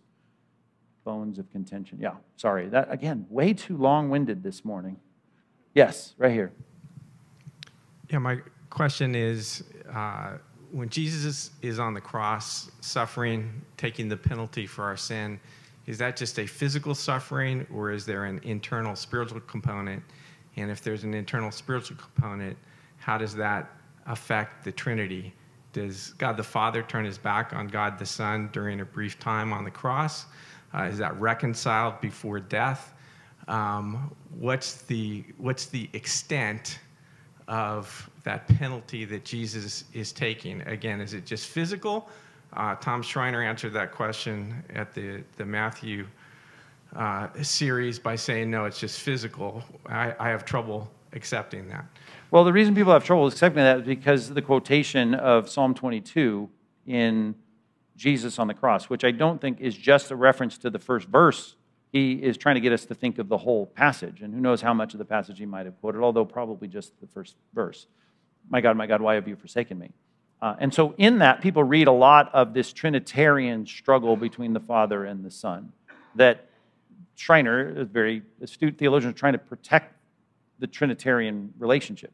And I am going to say, and I like the way Piper puts it, the Son absorbed the sin of humanity. Was it at what? When you say spiritually, if I were to cut your leg off after church, you'd have a spiritual problem and a physical problem, right? That would be you'd mess your day up and your brain up and your mind up and your heart up and whatever you were thinking about that made it a pleasant day. It'd be a very unpleasant day because I cut your leg off and all your stuff would be dangling out the end of the stump that I cut off. And I didn't grow up watching any horror movies either. I didn't. So I am going to say, and this is how theologians talk about human beings being a psychosomatic whole. We have, and I'm a dichotomist. I believe we are God made us out of the dust of the earth. He breathed into us the breath of life. So I believe we're two components, and I think the real us ultimately is who we are, our software, our spirit. We're encased, as I wrote in my book on the afterlife, we're enmeshed in that body. Okay. Because of that enmeshing, that psychosomatic whole, as some theologians call it, you cannot divorce the physical suffering from a personal suffering that goes beyond just, ouch, I hurt, right? I think there was a suffering that you would say, just like anyone who suffers physically, you're affected by that. I mean, I know people right now on their sick bed that they're just, their whole life is affected by that. But to say the Father cut his relationship with his Son on the cross, right? right? I just think that's too simplistic of a way to put it. And I don't think that's what's happening. He is, as Piper said, he's absorbing the penalty of sin. And he was found in the appearance of sinful man. And then 2 Corinthians 5, right, 21, he, right, became sin for us. Well, again, what does that mean? He's the target of God's justice on the cross. Was it restored before it was over? Well, I'm thinking, I don't think there was a detachment of Father and Son. But of course, when he says, into your hands I commend my spirit, right, he's in fellowship with the Father. He says, the guy on the cross, today you'll be with me in paradise. There's no divorcing of Father and Son. Is there an effect to the depth of who he is as a person? Yes. And God is a lot more, I'm going to preach all week to the high schoolers about being made in the image of God. There's a lot more similarity, even though he's distantly and infinitely separate and transcendent and different than us, other than us. There's more identity than we'd like to think. And I think when God takes on human form and suffers physically and becomes the absorption of God's justice, yes, there's more to it than, ouch, my head hurts because those thorns are in them. But what Dr. Schreiner is trying to maintain, and I would agree, we don't want to say, hey, there was a break between the Father and the Son. I think there can be no break between relationships between a mother and a child, but when a mother goes through labor to have that child, right, there is a kind of labor and pain that is unspeakable, and yet relationship is intact. I don't know. You're causing me great pain, but I'm still your mother, which happens beyond labor. But I just think there's a relationship that we can say is sustained, even though there's great personal pain that goes beyond physical pain. Yeah. And the reason this is a hard question is because there are borders we have to maintain. And I just think quoting Psalm 22 is not enough to go, oh, see there, the Father then just said, I'm done with you, son, for 30 minutes or 3 hours. That's a hard question you've asked me there. And you knew it was, too, when you asked it. Yes. Sherry. Hi. Hi. How would you explain in a simple way the Trinity? I know it's a complex thing, but to kids, Right. growing, Yeah. and I ran into a Muslim who was challenging Christianity as not being right. Only one God. Right. So how would you give a simple explanation to that complex idea of the Trinity? Yeah. I would say this, that every time you try to explain the Trinity in a simple way, you are bound to fall into error. So I don't know that I want to try and explain it in a simple way. I can state it in a simple way. Right? There is one God, right, who is co-equal, right, in three persons. Right? There's no. I mean, I can tell that to my kids from the time that they're infants, right? There's one God. We're a monotheistic faith, but he exists eternally as a triune fellowship. And the distinctions in the words that we use, and these guys have taken the class, they can go on and on about it, that Dr. Schreiner taught, or Bruce Ware taught. Was it Bruce Ware? You'd ask Schreiner, but didn't Bruce teach our Trinity class? You are... you're going to have to make a distinction between essence and person.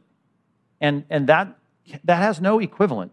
It's not ice and water and vapor. It's not, as someone tried to explain to me last night, oh, it's like the time in the future, time in the present, time in the past. There's all kinds of errors you fall into that the church is trying to avoid for 2,000 years when you illustrate it in anything other than God himself.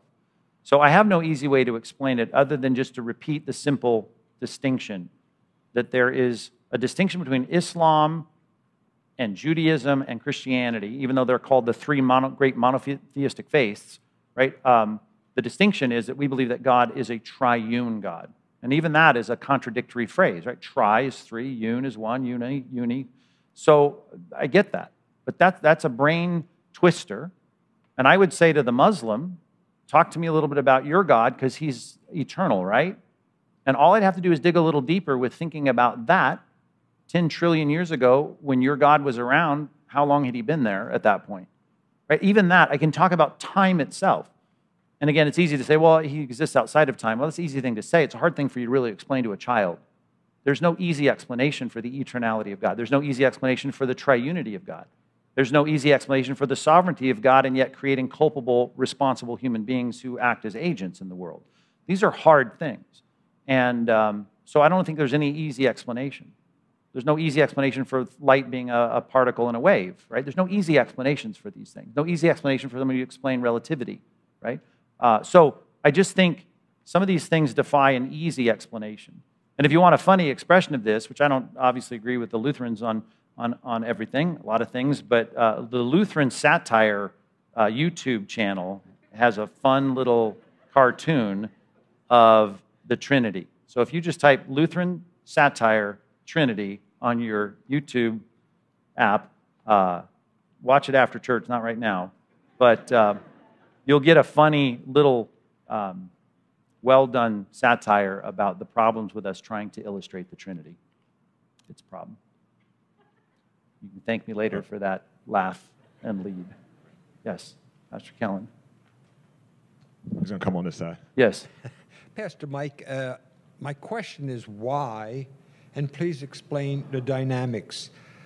I'm confused or I'm challenged by the last 3 chapters of Judges, and primarily where it starts with the crime against this person and his concubine, and right. then all of Israel together as one person comes against Benjamin, and they inquire of God, and then they immediately lose about 40,000 people. They inquire again, they come back, and so Benjamin is trounced. And then in 21, they say they weep bitterly. And they say, "Oh Lord, the God of Israel, why has this happened in Israel? That today there should be one tribe lacking in Israel, Benjamin." And then they go through this whole process of getting them women. I have an extreme amount of difficulty to understand why, and what is the lesson I am to learn and to take away from this. Yeah, and that last part is a harder problem, because much of the book of Judges in this 400-year period of a cycle of defeats, it's not just a cycle, but a cyclical downward spiral into the kind of depravity that the book ends with, cutting up concubines and sending it to the 12 tribes. This is a horrific period in the life of Israel. So what we're going to learn from it, I think, is what's repeated twice and ends the book with, there was no king in Israel, therefore everyone did what was right in their own eyes. We need to see the chaos of untethering ourselves from the absolute and objective truths of God and adhering to his revelation, which we started our time with. So I think that's the general lesson. This particular lesson, it's a lot like when David is incited by Satan to take a census. It can be hard for us to kind of think through the details of that. And I guess the best I would do with all that happened at Shiloh and the wives that were gained and the chaos that all took place is direct you to a good commentary, because those chapters have several sequences to it. And I would recommend, too, the brief explanation of this weird section, I think, is helpful and good in the Bible Knowledge Commentary. The Old Testament, there's one volume. It's in our bookstore. It's available online electronically. Bible Knowledge Commentary. Read those explanations to try and piece those things together, because it is a bit of a head scratcher. A lot of things, by the way, in Judges, as it spirals into chaos, is Jephthah's vow, right? Like, what is that about? Did he kill his daughter? And if he did, it seems why would you ever say, what is that about? Right? Cutting up the concubine, the wives at Shiloh, all of that. So I'm going to say that's the first commentary I would have you get. And another one I think we do carry in our bookstore, Frank Grablin has a 12-volume set. I think it's 12 volumes. But on that one on Judges, and I think he adds a couple other books with that in that volume. Bible, no, it's called the Expositor's Bible Commentary. Is that what it's called? Come on, Mike Fobar is.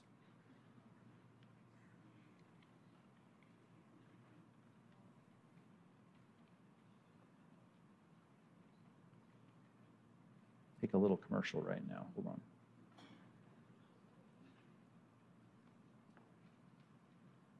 Expositor's Bible Commentary. Why do I doubt that I had that right? Yeah.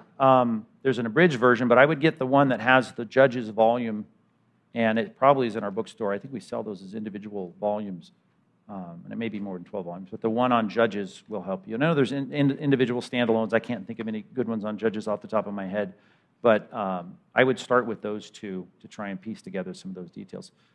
And that's where commentaries are helpful. These men, particularly who study ancient Near Eastern history, there's a lot of things that are going on even in surrounding areas and in the Canaanite backgrounds that will help you say, okay, there's an insight I wouldn't have gotten just by reading my Bible 15 times in this passage. That's not a lot of satisfaction. But your second question was harder, and yet there is an answer, I think. We can't get like Israel was, particularly as the people of God in the church. Yeah, let's do one more, or at least one more. Pastor Mike, I had a question about rapture. Some of the churches reject rapture being pre-tribulation, and they also point to the fact that there's no mention of it within the book of Revelation, and they claim whatever verses there are to be things that are post-tribulation. At the very end, that's when we will meet up with Christ. How do we respond to such people? Right. Well, number one, I like the way you frame the question, because a lot of people say that some people don't believe in the rapture, Christians. You got to believe in the rapture because it's taught in the Bible. The question is, when is it? And so I'm just commending you for the way you worded the question, because that's the right way to word the question. There's this period of time, which I believe is the Old Testament prophecy of the time of Jacob's trouble, the 70th week of Daniel, the period of time described from Revelation chapter 6 through Revelation chapter 19, that this is a period where God is going to take his people Israel, draw them to the Messiah, have them saved, a lot of people being saved, but his wrath is going to be poured out on the earth. That period of time, you say, well, the rapture is not mentioned in there. Well, a lot of people that do understand the rapture as being pre-tribulational would say, well, number one, there's no mention of the church in that period of time. The word is not used. A lot of saints, a lot of people coming to Christ, starting with the 144,000 Jewish missionaries at the beginning of that section. But they would look at even when John is told to come up, right, to be caught up in the beginning of the book, and he sees that scene in Revelation chapter 4. So all I'm saying is it may be an argument from silence, but the absence of the church as it's described, and John loves to talk about it, right? I mean, the whole New Testament dealing with the church, the ecclesia in Greek, the body of this one new man, Jew and Gentile, in this one new organization, not described there. It's all now Jewish. It's all about the temple. It's all about the two prophets. It's all about the 144,000 from all 12 tribes of Israel. We seem to be going back to the Old Testament promises to Israel, which I believe, and that's why I believe that this time was for Jacob, Israel. The time is for the 12 tribes. The time is for a reassembled Israel in their land. So I'm a pre-tribulationalist. The post-tribulationalists say it's all going to happen at the end. We're going to get caught up, and then we're going to come right back down. And you'll feel it in your stomach. You'll go, whoop, and then you're down. And I'm going to say, no, I think we're going to go up. I think we're going to enjoy the marriage supper of the Lamb, and then we're going to come back. I think the way to help people think through this, and of course, you just got to choose a church that believes, I mean, you don't have to. It's a secondary issue, but all of our pastors agree in a pre-tribulational rapture, which means that we believe that there's a distinction, even in the Gospels, as Jesus is talking about this, Matthew 24 and elsewhere, where there's a distinction between the coming of Christ to get his church and meet the church in the air, and the coming of Christ, as it says in Zechariah 14, where his feet come and touch the Mount of Olives. When he comes back with the saints, not for the saints, right? He comes back at the Battle of Armageddon to make this final judgment before this kingdom period begins. We just see a distinction there. And there are so many things. And I remember in school, master's work I was doing, and I was challenged to write something on everything in the New Testament that described the coming of Christ as a surprise, right? Imminent return. And all the ones that talked about it like you should know when it's going to happen, right? And you can time it. If you start doing that, I think you'll find you can put these things in two categories. And I was thankful for Dr. Robert Sosi, who made me do that project. It was like, okay, yeah, there is a distinction. There's a distinction between the comings of the Lord. Christ is going to come, I believe, for his church. Christ is going to then come in judgment on the world.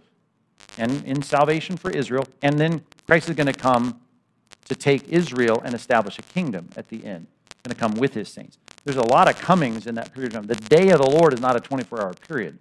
So that's my view. There's books I often recommend on that. Dr. Mayhew, friend of our church, been here to preach, wrote a book on the rapture. I think Ed Heinzen wrote a book, or maybe it was someone else. Our friend from Oklahoma teaches at Dallas Seminary.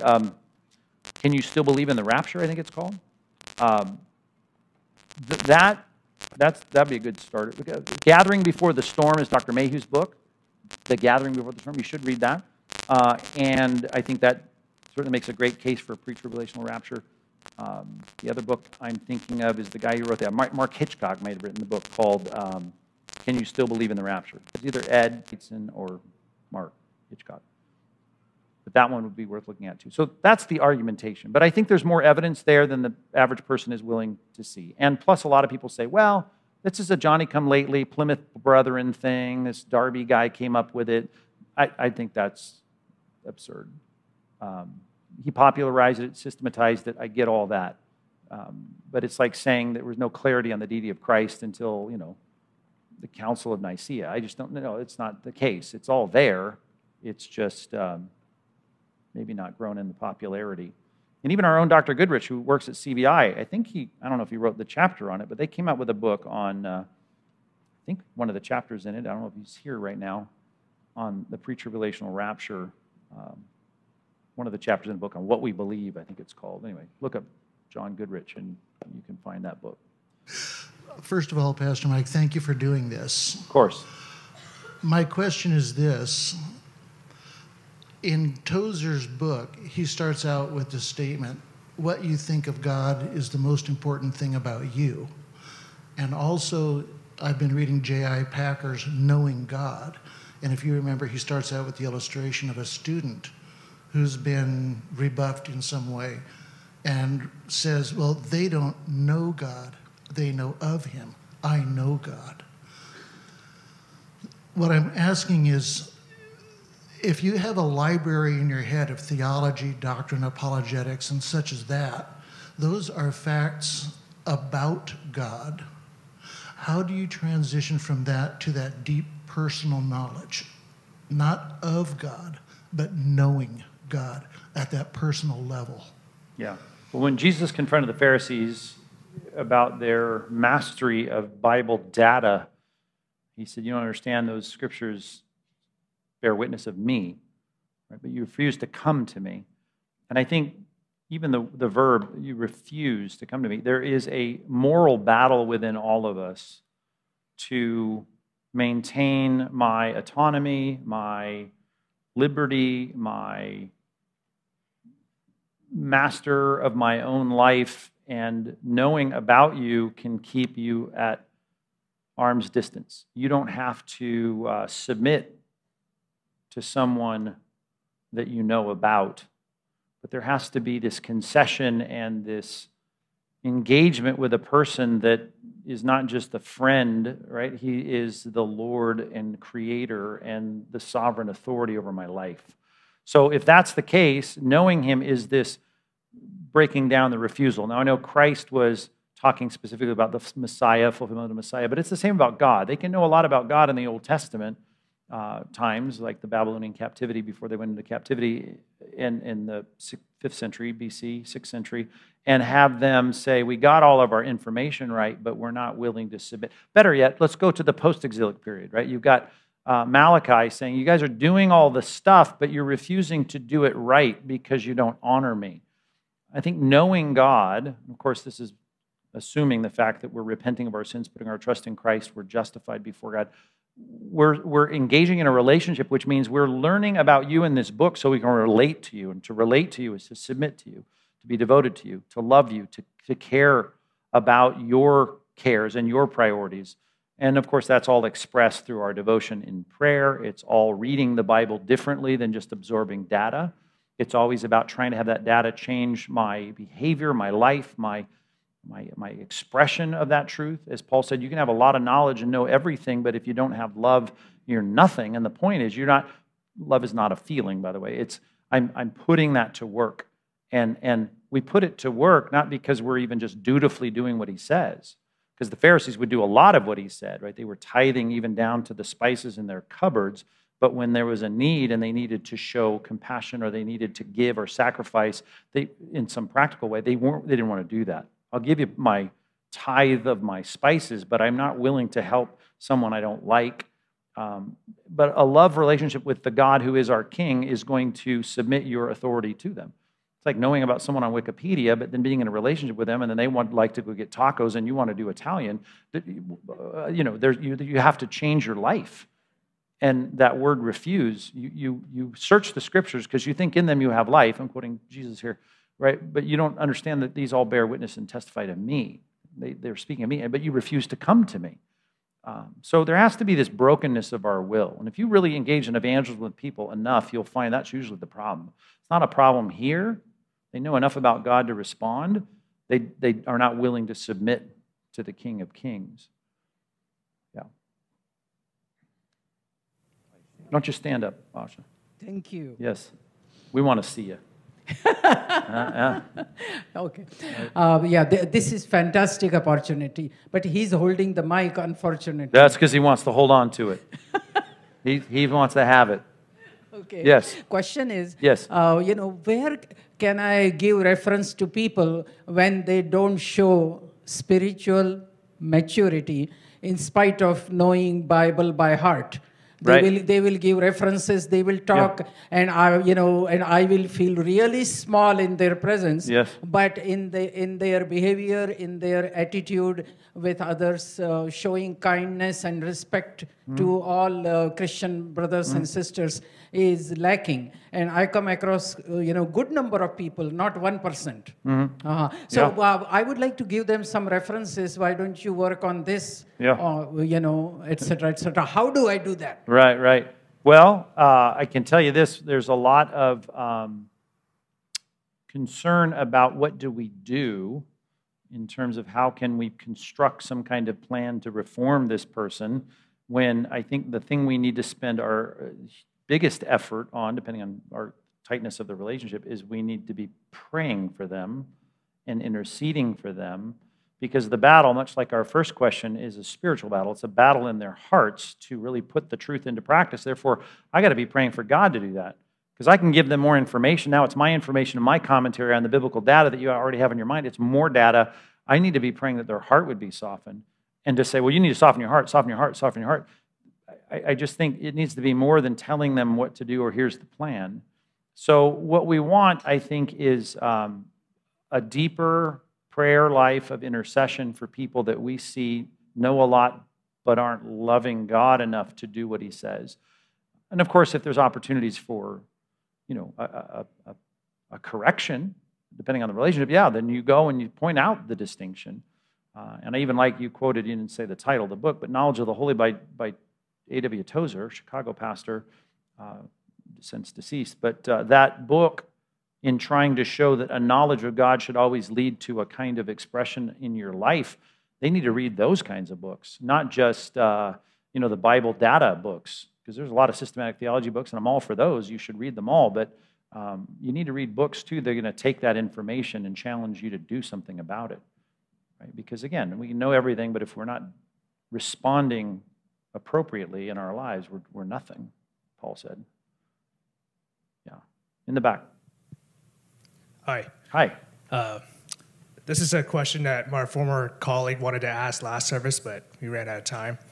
And so for someone who does not want to get the COVID vaccine but has an employer who's requiring it, how would you guide them when they have the option to put in a religious or medical exemption? Do what you want. Don't lie. Get another job if you want to not take it. Take it. Keep your job.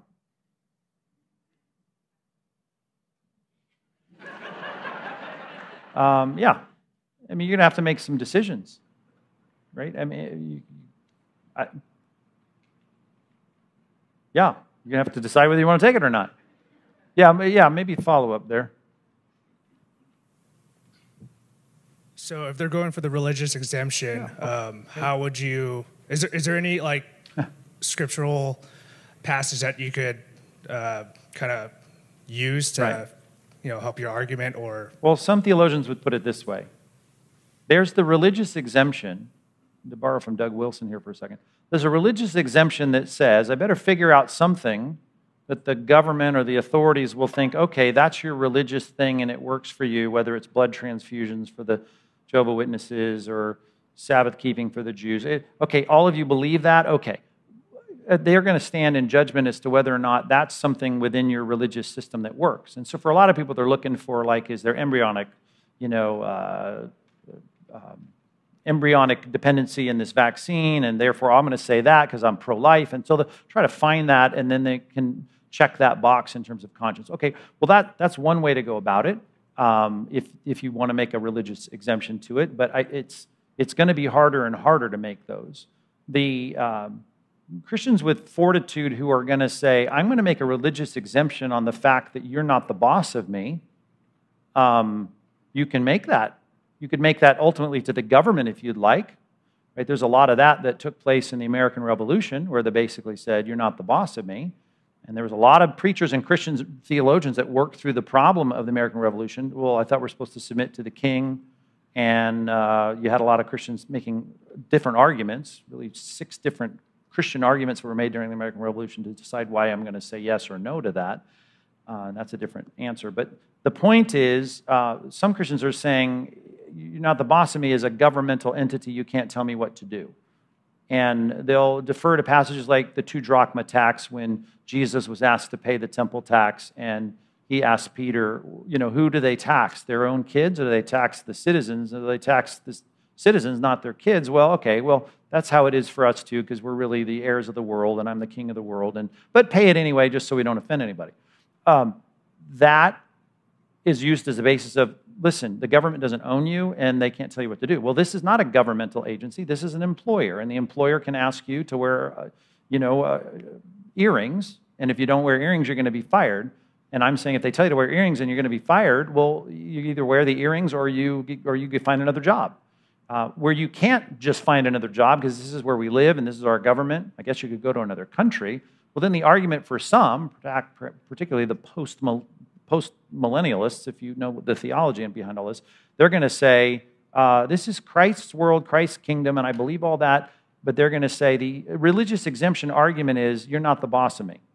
You can't tell me what to do. Christ is going to tell me what to do. Christ, you're overreaching, and so I'm not going to do it. Religious exemption, I'm a Christian, I don't have to obey you. They're not going to buy that, but that, for some people, is a consistent religious objection to just about anything. But I've had them in our church, long before COVID, saying, that's why I don't pay taxes. And I'm like, okay, I'll visit you in federal prison. And I'm not kidding. I've had a few of them from our church, not recently, end up in federal prison for not paying their taxes. So you got to make wise decisions living in this world. I do know that the government is not the boss of me. I get that. I know that my employer is not the boss of me. I get that too. I answer to God. Ultimately, I'm God's servant. I get all that. I have to function in the world. When it comes to this, you may have reasons for not taking the vaccine, and they may be good reasons. And you may say, well, I'm not going to take it. Well, then don't take it. But I can't sit here and say, well, magically say these words and your employer will change their mind about making you take it. Or if you say, I want to make a religious exemption, what should that religious exemption be? Well, you could find something and say, well, it's this, even though I don't think even the embryonic carrier that constitutes basically the soup, if you will, that builds the vaccines throughout a lot of the vaccines people take. That's a different answer you're not asking. But the point would be, yeah, you could do that, or you could just say, like a lot of people, I'm just going to say no because I'm a Christian and I don't answer to you. They'll say, great, well, you're not going to get a paycheck from us either. So that'll end that employment relationship. I get it. I don't like what's happening, but I'm just telling you, I don't know how to help that person other than to say, if your employer requires it, which more and more governmental employers, right, are going to require it, then you either take it or find another job.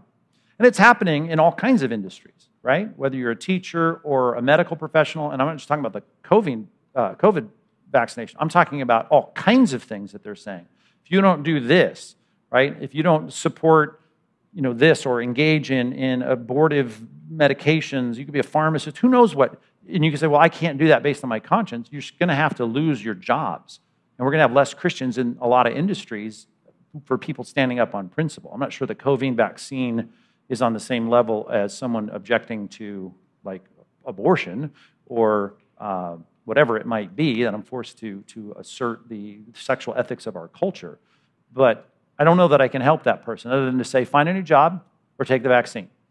That's your decision. And if you have an objection to it or your conscience doesn't allow you to take it, then don't take it. But I can't help you with the fact that you're going to lose your job. I can say that's bad. I wish you didn't. Did I miss anything in that? Okay. That's the best. I know, yeah, that's a problem. Hi, good morning, Pastor Mike. It's a little bit related to the last question. I know that Scripture teaches that we are to respect and submit to governmental authority as long as government laws don't force us to go against God's laws. Now, how does this apply to masking and vaccine mandates? Are we to submit and be vaccinated, or should we exercise our individual right to make medical decisions? And as a follow-up, also, to what extent should churches take a political stand? Right. Politics ranging from critical race theory on one end to QAnon on the other seems to be overshadowing the church's Christ-ordained mission. Right. Could you comment on that? Well, I can't say that all these things, just because they're discussed in a political setting, like critical race theory, does not have a theological answer that needs to be loudly and assertively expressed by the church. I'm going to talk about critical race theory because it impinges on my theology, and I'm going to tell you, here's why it's wrong, here's why we don't support it, here's why it should be, for us as Christians, something we fully reject. That's an easier answer for me than the other. The question is, when does the government overreach its bounds of authority in telling us what to do? And I think we're in that period right now where this has obviously been tested beyond measure. And it's gone to the courts, not that the courts are our authority, God is our authority, but in this whole process, right, we've seen the hypocrisy of governmental restrictions, ones that we haven't kept here at our church. The difference is we haven't engaged in the political process of being on the front page of any of the papers because we've hired attorneys and we've made it a case and we've done. Not that I'm not grateful for the churches that have been on the cutting edge of that. We've gone about our business here, and some people have asked, well, why haven't you done what this church has done or that church has done? And they held this political rally and they did this. I'm not interested in that, but if you look at what we did, there's no material difference between what they did other than we didn't clang a pot and put a flag behind us and say we're going to fight the government. We said, when you say we can't sing in church, we're going to go, yeah, sorry, we're going to sing in church. Certainly when you got all these people at the casino that are pulling slot machines and you say that's okay and governmentally protected, but this isn't, we're going to say you're not even consistent with the rules. So there is obviously a governmental overreach. So I'm going to say, I think you have to, and again, not that many of us understand structures of authority the way we ought to, but we have authority in the church, and that the pastor you should be looking to your pastors. There's a time to leave a church if you think your pastors have lost their minds. But you may not even agree with your pastors, but if your pastor's in your church, there's not a good biblical reason to leave that church. You ought to trust their leadership. And if they say, we're going to meet, even though the government just told us not to meet, okay, unless you have a personal reason of conscience not to meet, then you should meet. If we don't demand masks, and I've had plenty of angry letters, right? Which certainly when they were all demanded in Walmart and they weren't here, like, okay, well, if you're concerned about that, don't come, or we sit outside if you'd like. We're going to do this, and we think because these are not consistent mandates. So all of that, you could say, is political in the sense that we are choosing not to do what we've been told to do by our government officials. Right? But do I pay my taxes? Yes. Do I stop at the red lights? Yes. Do I keep the laws and ordinances? Do we get permits for? Yes, all of that's true. But we have to be careful, at least in thinking Christians, understanding where the kind of blatant inconsistency is, and then say, here's what we're going to do. I think we've done all that, not intentionally quiet, but we haven't been in the news. You haven't seen me on Fox News. Maybe because they don't think I'm articulate enough to be on Fox News, but you haven't seen me representing the Church of Christ. You've seen other guys doing that, right? You've seen MacArthur and Jack Hibbs and all these guys, and I know these guys, they're friends of mine, but we've saved a lot of money on attorneys by just going about our business and doing our thing. And as I told our pastors at the beginning, I think we need to pray through this every day. We used to meet every day to look at everything. We were tracking statistics. We named a COVID czar among our pastors who carries a scepter and does all his research every day. And so we figured all this out as best we could. We made decisions, and our church has, I think, done wonderfully in saying, okay, we haven't forced you guys to do anything, and we haven't been, starting a revolution. I don't think it's our job to start a revolution. Our job is to preach the gospel, teach the word, and that's what we're trying to do. But people are going to have to make decisions as to where you get to a place of personal conscience and go, this is absolutely absurd, and you're breaking your own rules that we as a country rely on. Rights that were given to us by God. Right? The whole point of this is that we understand government does not own us as we started, and it is, there's times our government's going to tell us to do dumb things, and at certain points we go, we're not going to listen, particularly when it impinges on our gathering and assembling together as a church. So anyway, yeah. Good morning, Pastor Mike, campus family. My question has to do with the Bema Seat judgment. 2 Corinthians tells us that we're going to stand before Christ to receive rewards, whether what we've done in the body, whether good or evil. Romans 14:10 and 12 clearly say all of us will stand before the judgment seat of God to give an account of ourselves. And then the passage in 1 Corinthians, which talks specifically about the works, and Corinthians, in verse 15, that if anyone's work is burned up, he will suffer loss, though he himself will be saved, but only as through fire. So clearly, Scripture teaches we all stand before the judgment seat of God.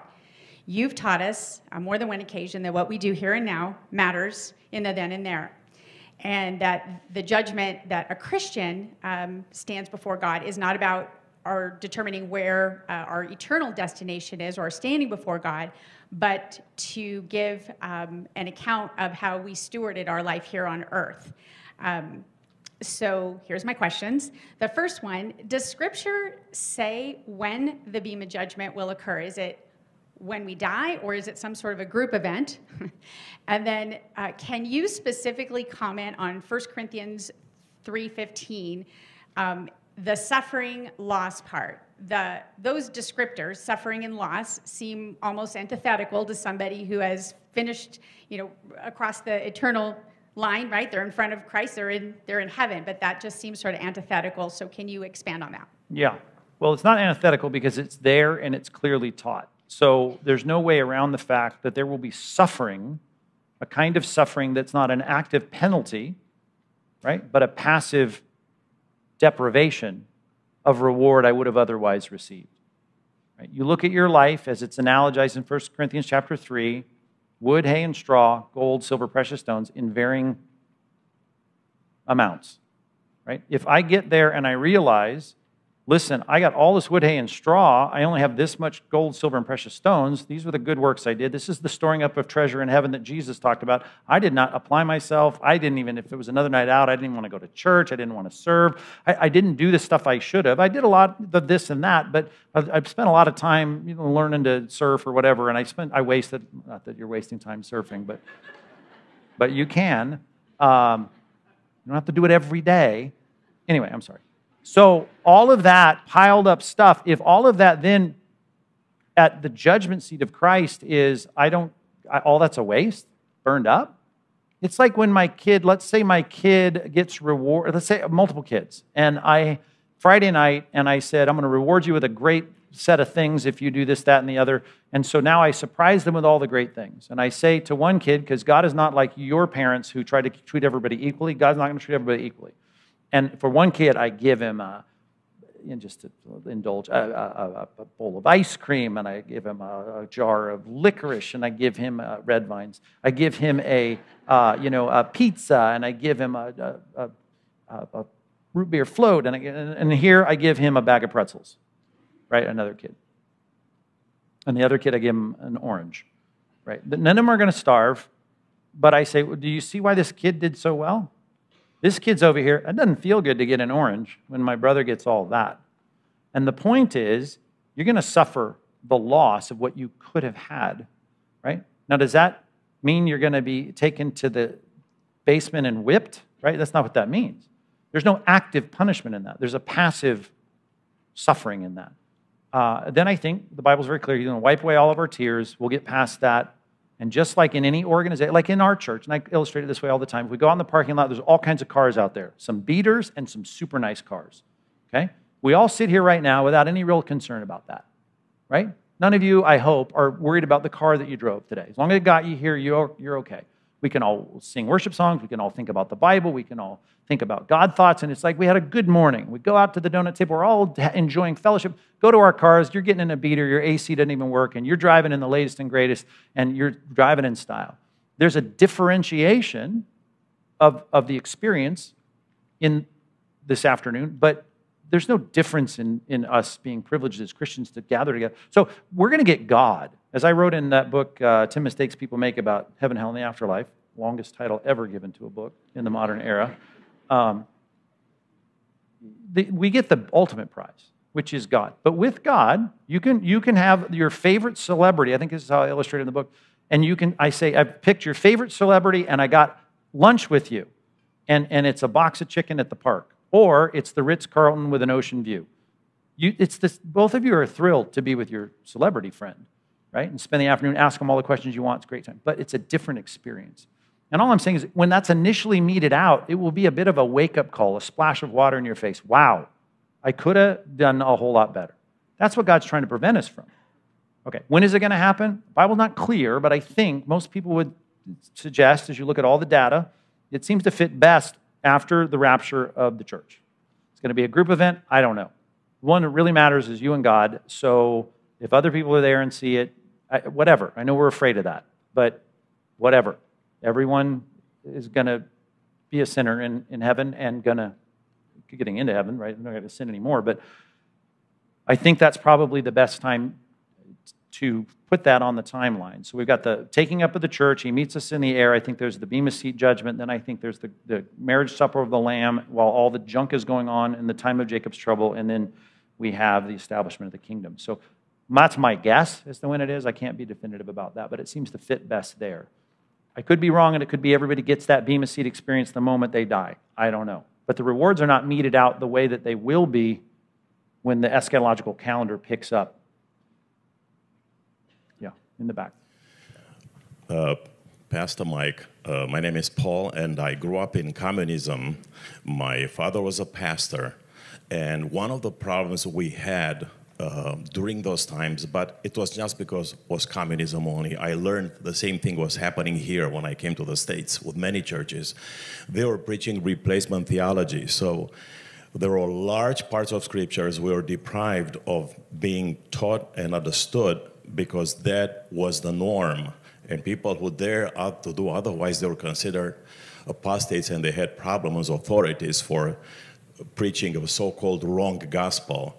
And I wanted to ask you, how important is that the churches understand the Bible? We need to employ correct hermeneutics so we can understand the Bible from the very beginning to the very end, and how understanding it right affects the state of our preparedness individually and as a church for the second coming of the Lord. Right. Well, I would be careful not to differentiate the fact that if you don't share our view of eschatology or even our nuances of Old Testament hermeneutics, that somehow you are apostate. I do think there are problems, and I'm on the same page just based on the way you worded the question. A couple of definitions of words. He used the word hermeneutics. Hermeneutics is the way we read the Bible. As it relates to the context of his questions, it means about how we read the Old Testament. Replacement theology is a label that is used to describe people that believe that the church replaces Israel and all the promises to Israel in the Old Testament. And to do that, that affects your Old Testament hermeneutic, how you're going to read the Bible. Talk about the valley of dry bones and God taking a stick of Ephraim and Judah and putting them together and raising up this nation. And then you read the book of Revelation, 144,000 Jewish missionaries from all the 12 tribes of Israel. It all seems to fit for us that believe God is not done with Israel yet, and he's going to fulfill his promises, not only in the time of Jacob's trouble or the 70th week of Daniel or what Jesus called the Great Tribulation, like no other has ever been on the earth. That's still coming. And that after that, he sets up a 1,000-year reign. Revelation chapter 20, it's repeated 6 times, 1,000 years, 1,000 years. That view of thinking that God has a set of promises he's yet to fulfill to Israel is non-replacement theology. Replacement theology is, hey, we've just spiritualized all those promises of the Old Testament to Israel. Let's just say we're all meeting those now. There is no millennial kingdom. If there is, we're living in it now. That's why they call them all-millennialists. All means not. No millennium, no literal millennium. So how important is that? It's important. That's where every pastor on our staff is. That's what we believe. That's what we teach. I don't think you're a heretic if you don't teach that. I do think there's some dangers in how you read the Bible, in the Old Testament in particular. And I'm not sure, and I may need to have you get the mic again, how that relates to communism. There is a sense in which post-millennialism may relate directly to the communistic, socialistic view of things. And that's a perverted version of it, because good evangelical postmillennialists don't believe that. But is there a connection to replacement theology and communism that you're making that I'm missing?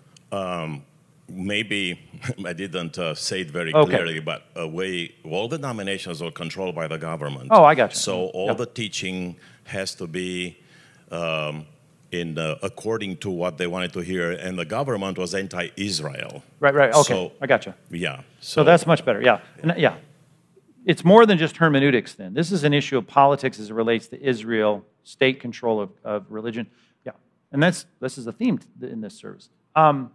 Yeah, we need to understand communism has a lot of problems, both economic, philosophical, and its claim ultimately in theology, which it does because of its governmental assertion of authority. But the point is that, the church and the people in the church should recognize that we do not submit ourselves as an entity under the jurisdiction of the state.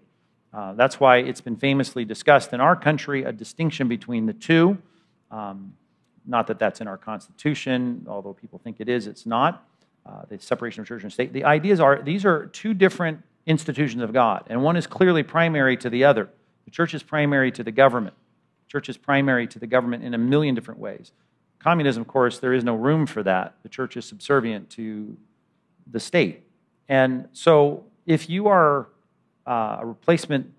believe in replacement theology, you may in some way at least pile on Israel, which of course, if you believe that Israel has no prophetic future as a nation, it's easy to be against Israel. Everyone is, it seems. But I guess to piece some of those things together, we don't submit to the government as an entity, as the church. We should never let the government usurp authority over the church. We don't, and that's part of what drove, I talked about the revolutionary Christians who struggled with the revolution. Some of them supported it wholeheartedly because of the Church of England, and they said, listen, we cannot have a state-run church. And part of what a lot of the preachers were doing during the colonial period, the American Revolutionary period, was saying, that's one of the reasons we have to rewrite this thing. We need a constitutional republic and this organization that we live under that recognizes that this is about civil, limited government, and the church is the heartbeat of the nation, right? As de Tocqueville said, you can't have this freedom, this nation of freedom, without a good, salty, light-bearing church. It's definitely a paraphrase of de Tocqueville. But all I'm telling you is we can't fall under North Korean thinking or old communistic thinking, and the church should never concede that. And I think that is part of the fight that went on, at least within one branch of theology during the revolutionary period. Another tried to find utopia in America. They thought this was the fulfillment of the millennium, and I think their eschatology was wrong as well, because we're not post-millennial, at least not here at Compass. But yeah, there's a lot to that question, and there's probably more to it, but let's, for the sake of time, get another one in. Where's the microphone? Over here. Stand up, Kellen will hold that for you. There's really so many.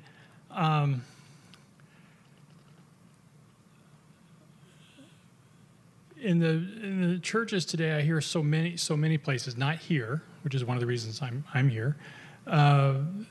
You hear about all we have to do to achieve eternal life is accept Christ and to accept forgiveness. But what I don't hear as part of that, and I don't know why, it doesn't seem to be taught anymore, repentance. Right. So does God And I've heard one place called it Christian universalism, is that since Christ died on the cross, he forgave all sin, and therefore everybody is forgiven and everyone goes to heaven, which I think is, they haven't read the rest very much of the Bible. But you do hear that, and people seem to live that way, and it seems to even be in the church where you can achieve or go to heaven by accepting Christ, but there's no mention of repentance. So basically it boils down, and I think I know the answers to this, but does God still care about sin, and is there still a place for repentance in us receiving forgiveness and eternal life? Can I tell you why I think the church got to the place that it did in avoiding it all? It came from the rise in American cult groups that kept saying, you have to have the biblical message, you have to respond with repentance and faith, then you got to do these things, and then you get to be saved. If you're here last night or you're watching online, I know we dealt with this last night, but that equation became the norm, and Christians said, well, wait a minute, right? We're saved by grace through faith, not a result of our works, that no one should boast. So it's not about all these good works, and good works, really, if you think about it, is the difference between me not doing them and then doing them. That's called repentance, right? I'm turning from not doing them to doing them, turning from whatever I am doing to doing what God says. So they said, well, we're not going to emphasize that because that's what the cults say.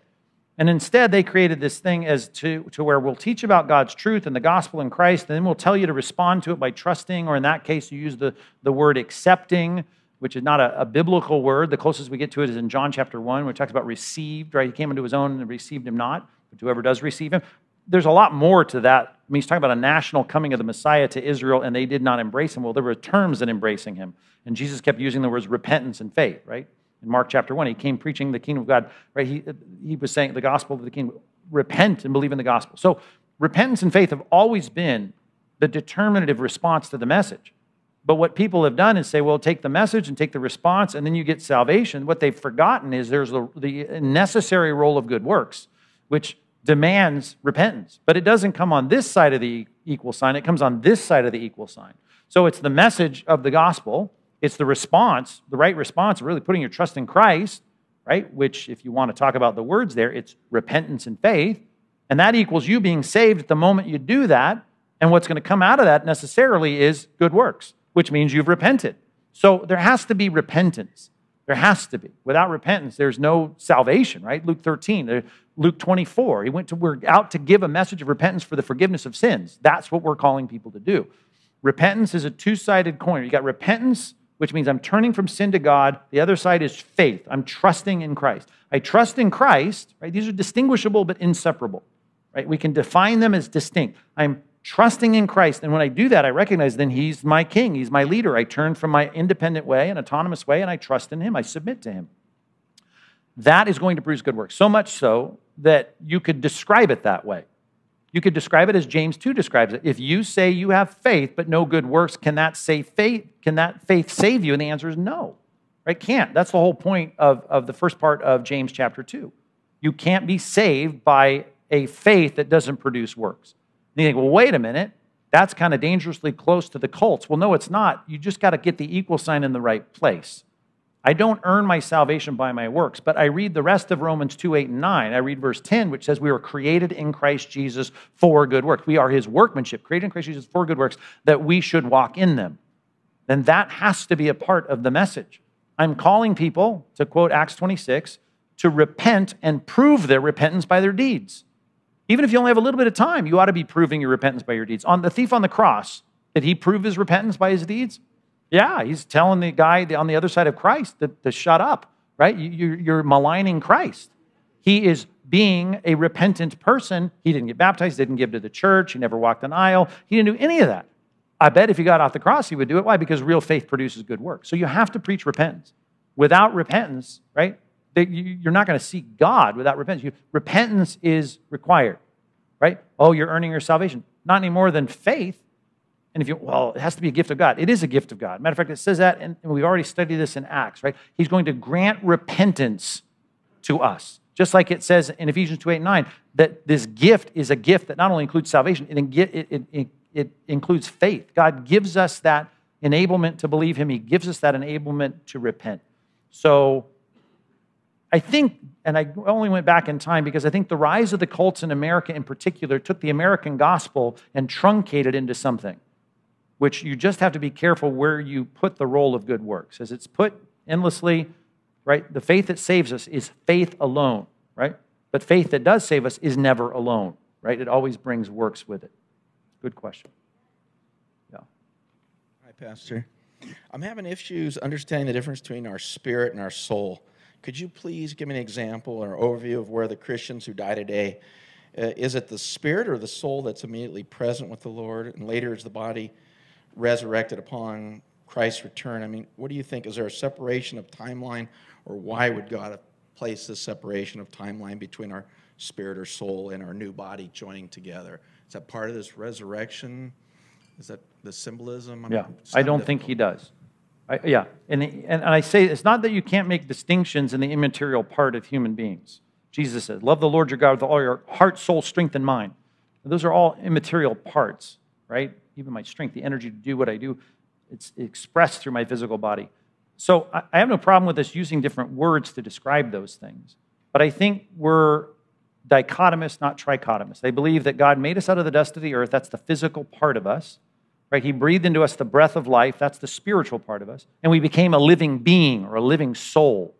In other words, when a captain is in a sinking ship, he radios to how many souls on board, right? I mean, how many people are there? People means people that are physical, enmeshed and containing a spirit. So that teaching is very common. And as guys like Kim Riddlebarger puts it, this really comes out of a Platonistic pagan, and again, not to be disparaging, but a pagan kind of philosophical thinking about human nature. I don't think we can derive it from the Bible, even though the words soul and spirit are used in the Bible. I think if you look at the word and the use of soul, usually used to describe the whole of a person, spirit, the immaterial part of a person, the body, obviously, the physical part of the person. So we got body, we got spirit, that makes someone who we would consider a soul. They have a mind. Is that distinct? No. People have built entire theologies, even here locally, some of the big churches have built big theologies on the distinction between soul and spirit. They say soul is connected to human appetites and spirit is connected to God appetites. I just can't find that distinction. That's a lot of creative thinking. In my mind, it's imaginative thinking, but I can't root it in Scripture. Good men disagree with me on that. Good women disagree with me on that. I get that. But my view is that I'm a dichotomist. I believe that human beings are two parts. I think you can describe the immaterial part with a lot of different words. I think soul describes, generally speaking, in the usage throughout the Old and New Testament, the whole of a person. Follow up? Yeah. So why wasn't our bodily resurrection mentioned in the Old Testament, or was it? Progressive revelation. Oh, it is. Daniel chapter 12 says, those who sleep in the dust of the earth will arise, some to light. Yeah, Daniel 12. But that's late. Think about that. That's exilic. That's 6th century BC revelation from God. I don't think we had that early on in the book of Genesis. We don't have in the Pentateuch. We don't have a lot of that. God did not hand Moses 66 books of the Bible, right? We got this in installments, increasingly. None of it's contradictory. It's just that we didn't have all the detail. And I think by the time we get to the end of the monarchy, which is the beginning of the exilic period, God makes clear in Daniel, while they're in the doghouse of Babylon, there's going to be a physical resurrection. And I think you get hints of that elsewhere. It's like the Trinity. Right? How clear was the Trinity? Well, it wasn't super clear, and yet God left room for it all over the place in the Old Testament. Then progressive revelation made it super clear. Sometimes God in progressive revelation changes some of the rules. You could marry your sister before Moses, right? And then you couldn't. Well, part of that I think was practical, right? There's a lot of problems with a degenerating, genetic pool, but it was all fine and not a sin until God said it was a sin, and then it became sinful. That's progressive revelation for a practical reason. God gives us more information. Even plural marriage, right, I think was part of that as well. And God says, no, let me clarify what we're talking about. It was Adam and Eve. You should have followed that pattern. Let me make that clear. You can't even be a pastor and have more than one wife. Old Testament, all kinds of heroes of the faith, multiple wives, not an issue. There's a lot of issues. I think you could try to maybe explain why God might have done that, but it's all guesswork. The point is progressive revelation about things that are going to happen to us after life. God gave us more and more information as time went on. But the time of the New Testament, Jesus has given us all kinds of information we didn't have in the Old Testament. So that's why it wasn't there very clearly. It is super clear in Daniel. And there are other places too. Even the metaphorical use of the dry bones in the valley of dry bones, you have the picture of this. God's going to raise the dead. You have so much clarity that by the time Jesus asks Martha in John 12 about the resurrection, she says, yeah, I know he's going to be raised up again. She knew that. Where'd you get that? The teaching of the Bible. Was it very clear? Not very clear.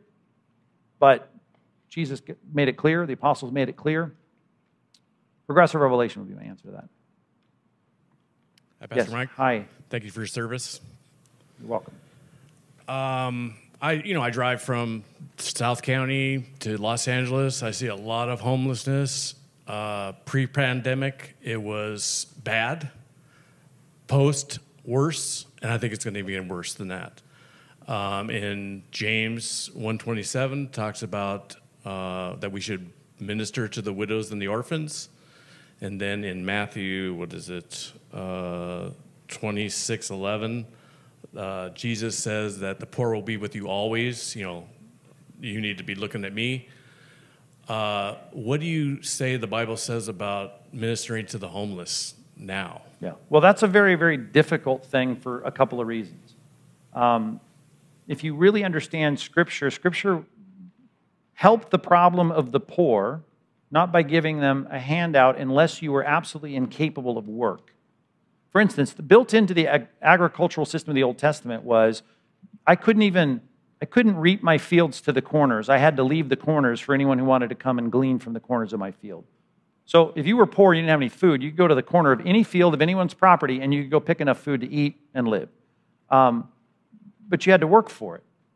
That's a principle that we see throughout the Scripture, all the way into the New Testament. In 1 Thessalonians 5, Paul says, if you're not willing to work, you shouldn't eat. Okay, are there exceptions to that? Well, yeah. If you didn't have Social Security, if you didn't have insurance, if you didn't have social services, right? If someone was paralyzed and couldn't work, someone was blind, someone couldn't see, they became dependent on the charity of other people, and other people were to give to them. We're in a day that's super different for two reasons. One is we're in a huge social safety net culture, right? There is not a person that can't get a warm meal in our culture today. You can see all the commercials about children starving and all that. I would challenge the statistics on that. I've looked at all that, and I'm not saying everyone gets to eat whatever they want, but I am saying there's a million things both in government and in charitable organizations that take care of all that, but it comes with stipulations. Like when I've been preaching at the rescue mission, for instance, you have to come in and you can't be on drugs and you have to listen to a sermon and you got requirements to get your meal and your free warm bed to sleep in at night. Most people who are on the street don't want to do any of that. That's one part of it. So for me to say, if I see someone that's poor, I'm going to give them some money. If they're at Costco in the parking lot, oh man, here's a 20.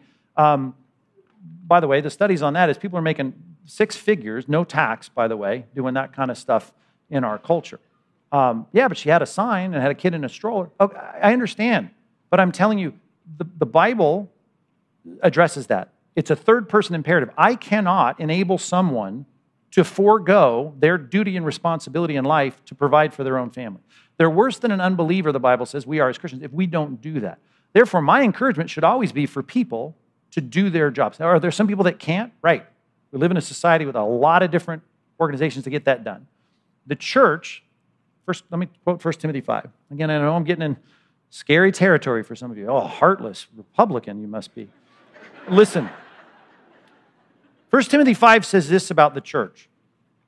He says, you shouldn't put a widow on the list who in the first century culture was dependent on someone, right? Because, I mean, she couldn't go out and get some administrative position somewhere. Maybe she didn't have any children, right? She's in a tough spot. Paul says, have them get married, okay? Don't put them on the rolls of the church. Don't let them be a financial burden to the Christians in Ephesus. That's what Paul is saying in 1 Timothy 4 and 5. The point of his concern, right, is there are ways to solve this, including extended families, and the church should be focusing on and investing in the mission it's sent to do, which is not the social gospel, right? Individual, for instance, if someone has a flat tire, I'm going to stop and help them, right? We need to help people. We need to be compassionate people, right? But I'm not going to aid people in not doing what they ought to do. That's one whole issue, and we could go a lot further on that. The other issue is the mental health crisis, to put it in secular terms, that we have in our culture. Back in the day, right, we could commit people who were crazies, right, and put them in a place where they would be cared for. Today, you can't do that, right? All the rules have changed. So now we're dumping people that are nuts, right, to use the technical term for it, out into society, and I'm not disparaging them, right? I'm a little nuts myself. But the point is, there's no way for us to fix the problem with our current policies in our country. We have to get back to some reasonable standards. If you went down, in Anaheim, you could go along the river there, or the flood control, whatever it was, for miles and see tent cities. You want to allow that like they do in LA and ever? Of course. It happened in San Clemente. Some of you live in San Clemente, right? The tent cities down there. All I'm saying is that there needs to be a reasonable response to that, and the Christian is not going to say, oh, we're supposed to be compassionate. If anyone asks for something, I'm supposed to give it to them, right? No, you need to understand, I'm told by the Scriptures not to give in particular situations. Am I to give in some? Absolutely. I just got to be intelligent and know what those situations are. And I'm not going to give my money that I should be giving to the Lord, to His work, right, in situations where I know this is a violation of Scripture. I cannot aid and abet someone in disobeying God, and I shouldn't, right? But I'm not going to let someone starve to death on my front lawn either, right? I'm not even going to let someone who's got a flat tire not get where they're going. I'm going to stop and help them. We are going to help each other in our societies, and we ought to. But the church needs to understand it's not as simple as, oh, there's someone who didn't have a home. I'll have them live in my condo. That's not going to solve the problems that we have today. Certainly with drug addiction, mental health issues, as the world calls it, and people that just say, Paul calls them busybodies in Thessalonica, who just, I'm not interested. I get everything I need here, and I'll sleep on your beach. I know that's complicated. I could go a lot further on that, but I know it's hard. Here's something I think Christians think. The default should always be compassion for everyone whenever they say there's an issue. And all I'm telling you is the Bible says you can have misplaced compassion, and you need to make sure your compassion is put in the right place, and it's biblically allowable. For instance, if someone was caught doing something capital offense and they go to be executed in Israel, the Bible says, show them no mercy. I should not have pity on them, even though it's going to be hard for me to watch them be stoned to death or to be executed or to have a sword put through them. I'm supposed to say, I got to understand right now, this is not the time for compassion. And there are times when we have to say, can't do that. What about 1 John chapter 3? If you see your brother in need and you close your heart, you got no compassion, well, how can the love of God exist in you? You can quote those passages in isolation and not understand the rest of Scripture that says there are times when He says just the opposite depending on the circumstance. My brother is in need. I'm not going to shut my heart toward them. And I'm not going to shut my heart even toward my neighbor. I'm the first one in my neighbor's house. If something shows up, I will be there to help them. It's not about that. It's about understanding the larger situation and knowing sometimes the best thing we could do is if we didn't let any of these things happen, which I know individually we can't stop it, there would be a necessary change. We'd get back to some certain policies that have prevented this for centuries. And it has prevented it in most of civilized world for centuries. And the social safety nets have helped people that would be otherwise sitting there begging. And even if they were, we could get back to the time when they did beg and because they needed to. And we would say, okay, well, that's part of the system. But even in Israel, you had to take a triennial tax for the orphans and the widows. That went to the government, and the government supported them. It was the early social safety net of Israel. And that was something meted out by the leaders who would help those people because every third year you had to give 10% of a 3-year wage to the government so that they could deal with the widows and orphans of the culture. And right now, we're giving a lot in our taxes, and there's a lot out there. And again, I don't want to go too far down this road. I know I've hacked half of you off already, so I'm sorry. But I can expand on that at some point. Maybe I should preach on that, and we can go deeper on that. Yes, question. All right, maybe a lighter one. Okay. Asaph's beautiful Psalms. Yes. Some of them certainly, in my mind, seem to point to a future time. Yes. From Asaph, from David's time, so right. 74, 79. Do you attribute them to some member of a future choir of Asaph, or are they prophetic and from the Asaph of David Solomon's time? Okay, I need more on that. Yeah, I do think they're the Asaph of David's court, musicians, yeah. Right. That's who I think Asaph so it's is. prophetic in its thinking, even the remorseful time, like seeming to point to the exilic time when, Well, I do think the Psalms are a collection that includes exilic periods written from Asaph. Is what Well, I'm asking. and you got to remember, some of these are dedicated. Well, first of all, go to a Bible dictionary and look up Asaph, and you'll find there's about, I don't know, I'm guessing 6 of them in Scripture. So you got to be careful which Asaph we're talking about. But there was an Asaph with David, contemporaneous with David, who was a chief musician, and even psalms that are said Psalms of David, that genitive, as we call it in grammar, it doesn't necessarily mean that David wrote it, right? Because some of them are clearly prayers about David, the king, right, to save the king.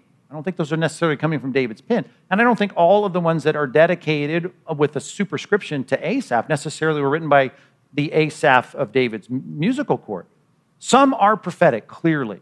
And if you see the cycles of pain within the Psalms, some of them clearly are replicated nationally in the exile.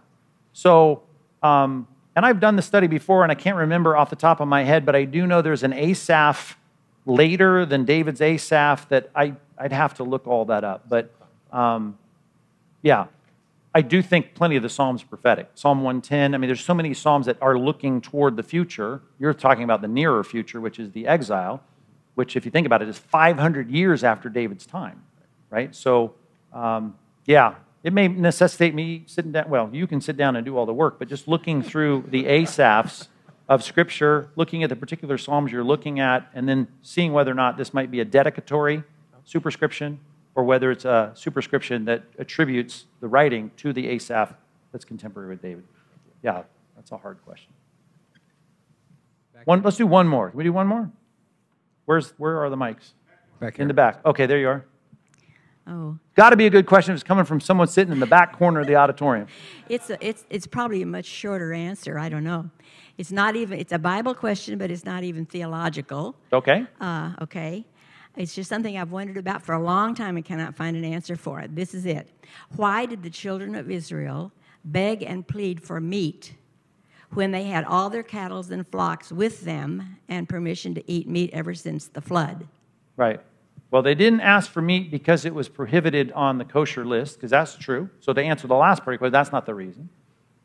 The basic answer generally given to that question is that when they left Egypt with their flocks and herds, okay, you could not sustain this traveling multitude, right, by us just eating all of our milk-producing, hide-producing animals.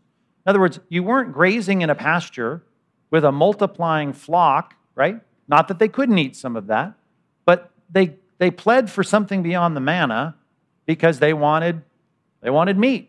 Could they have eaten some of their flocks? They could have. But I think they're a lot smarter than they're not knuckle-dragging dummies that think, hey, let's just eat all this today because tomorrow, let's let tomorrow figure itself out. They're wandering around in the Arabian desert. So I think they were very judicious about their flocks. I think they saw them as essential for travel, essential for sustenance, essential for the dairy, essential for a lot of what they did, and they weren't going to slaughter them all to have hamburgers. And I think that's why they were craving a supplement, an answer beyond the flakes of cornflakes that they got off the lawn. Yeah, there's a follow-up there. Just a thumb up. Oh, a thumbs up. Okay. All right. Well, it's 12:30, and we've been everywhere in this conversation. But it's time now to come in for a landing. So let me pray with you, and then I'll let you get on with your Sunday. God, thank you for our church. Thank you so much for our desire to know what you say in your word and how to rightly understand that. And we've covered a lot of topics, but I pray some of it would be a catalyst for us to love you more, to serve you better, to understand you in this world against the backdrop of a lot of different opinions better. Give us clarity. Even though people in this room may not agree with everything that was said here, I pray at least it would be a motivation for us to study your word more deeply and to think more openly about how we might understand and apply your word. And God, I thank you for the church that I get to preach to every weekend, for their receptivity. We do pray now, right now, specifically for what's going to happen on this stage as soon as we're out of this building. And they set up for revival, and there's so many things going on with our high school students and our junior high students this week. Give me grace to preach to them well the next 5 days, and I pray it would be an awesome opening night to that here tonight. And pray even if we have needs that our church would step up with personnel needs or whatever might be left as we've scrambled to move our reservation from the mountain to this business park. And that's going to be hard, but I pray you'd bless it, make it the most spiritually significant week for our teenagers all summer, if not in their entire lives, to this point. So we commit the week to you. We thank you for our time of talking about a variety of topics. Dismiss us now with your protection and your blessing in our lives, I pray in Jesus' name. Amen.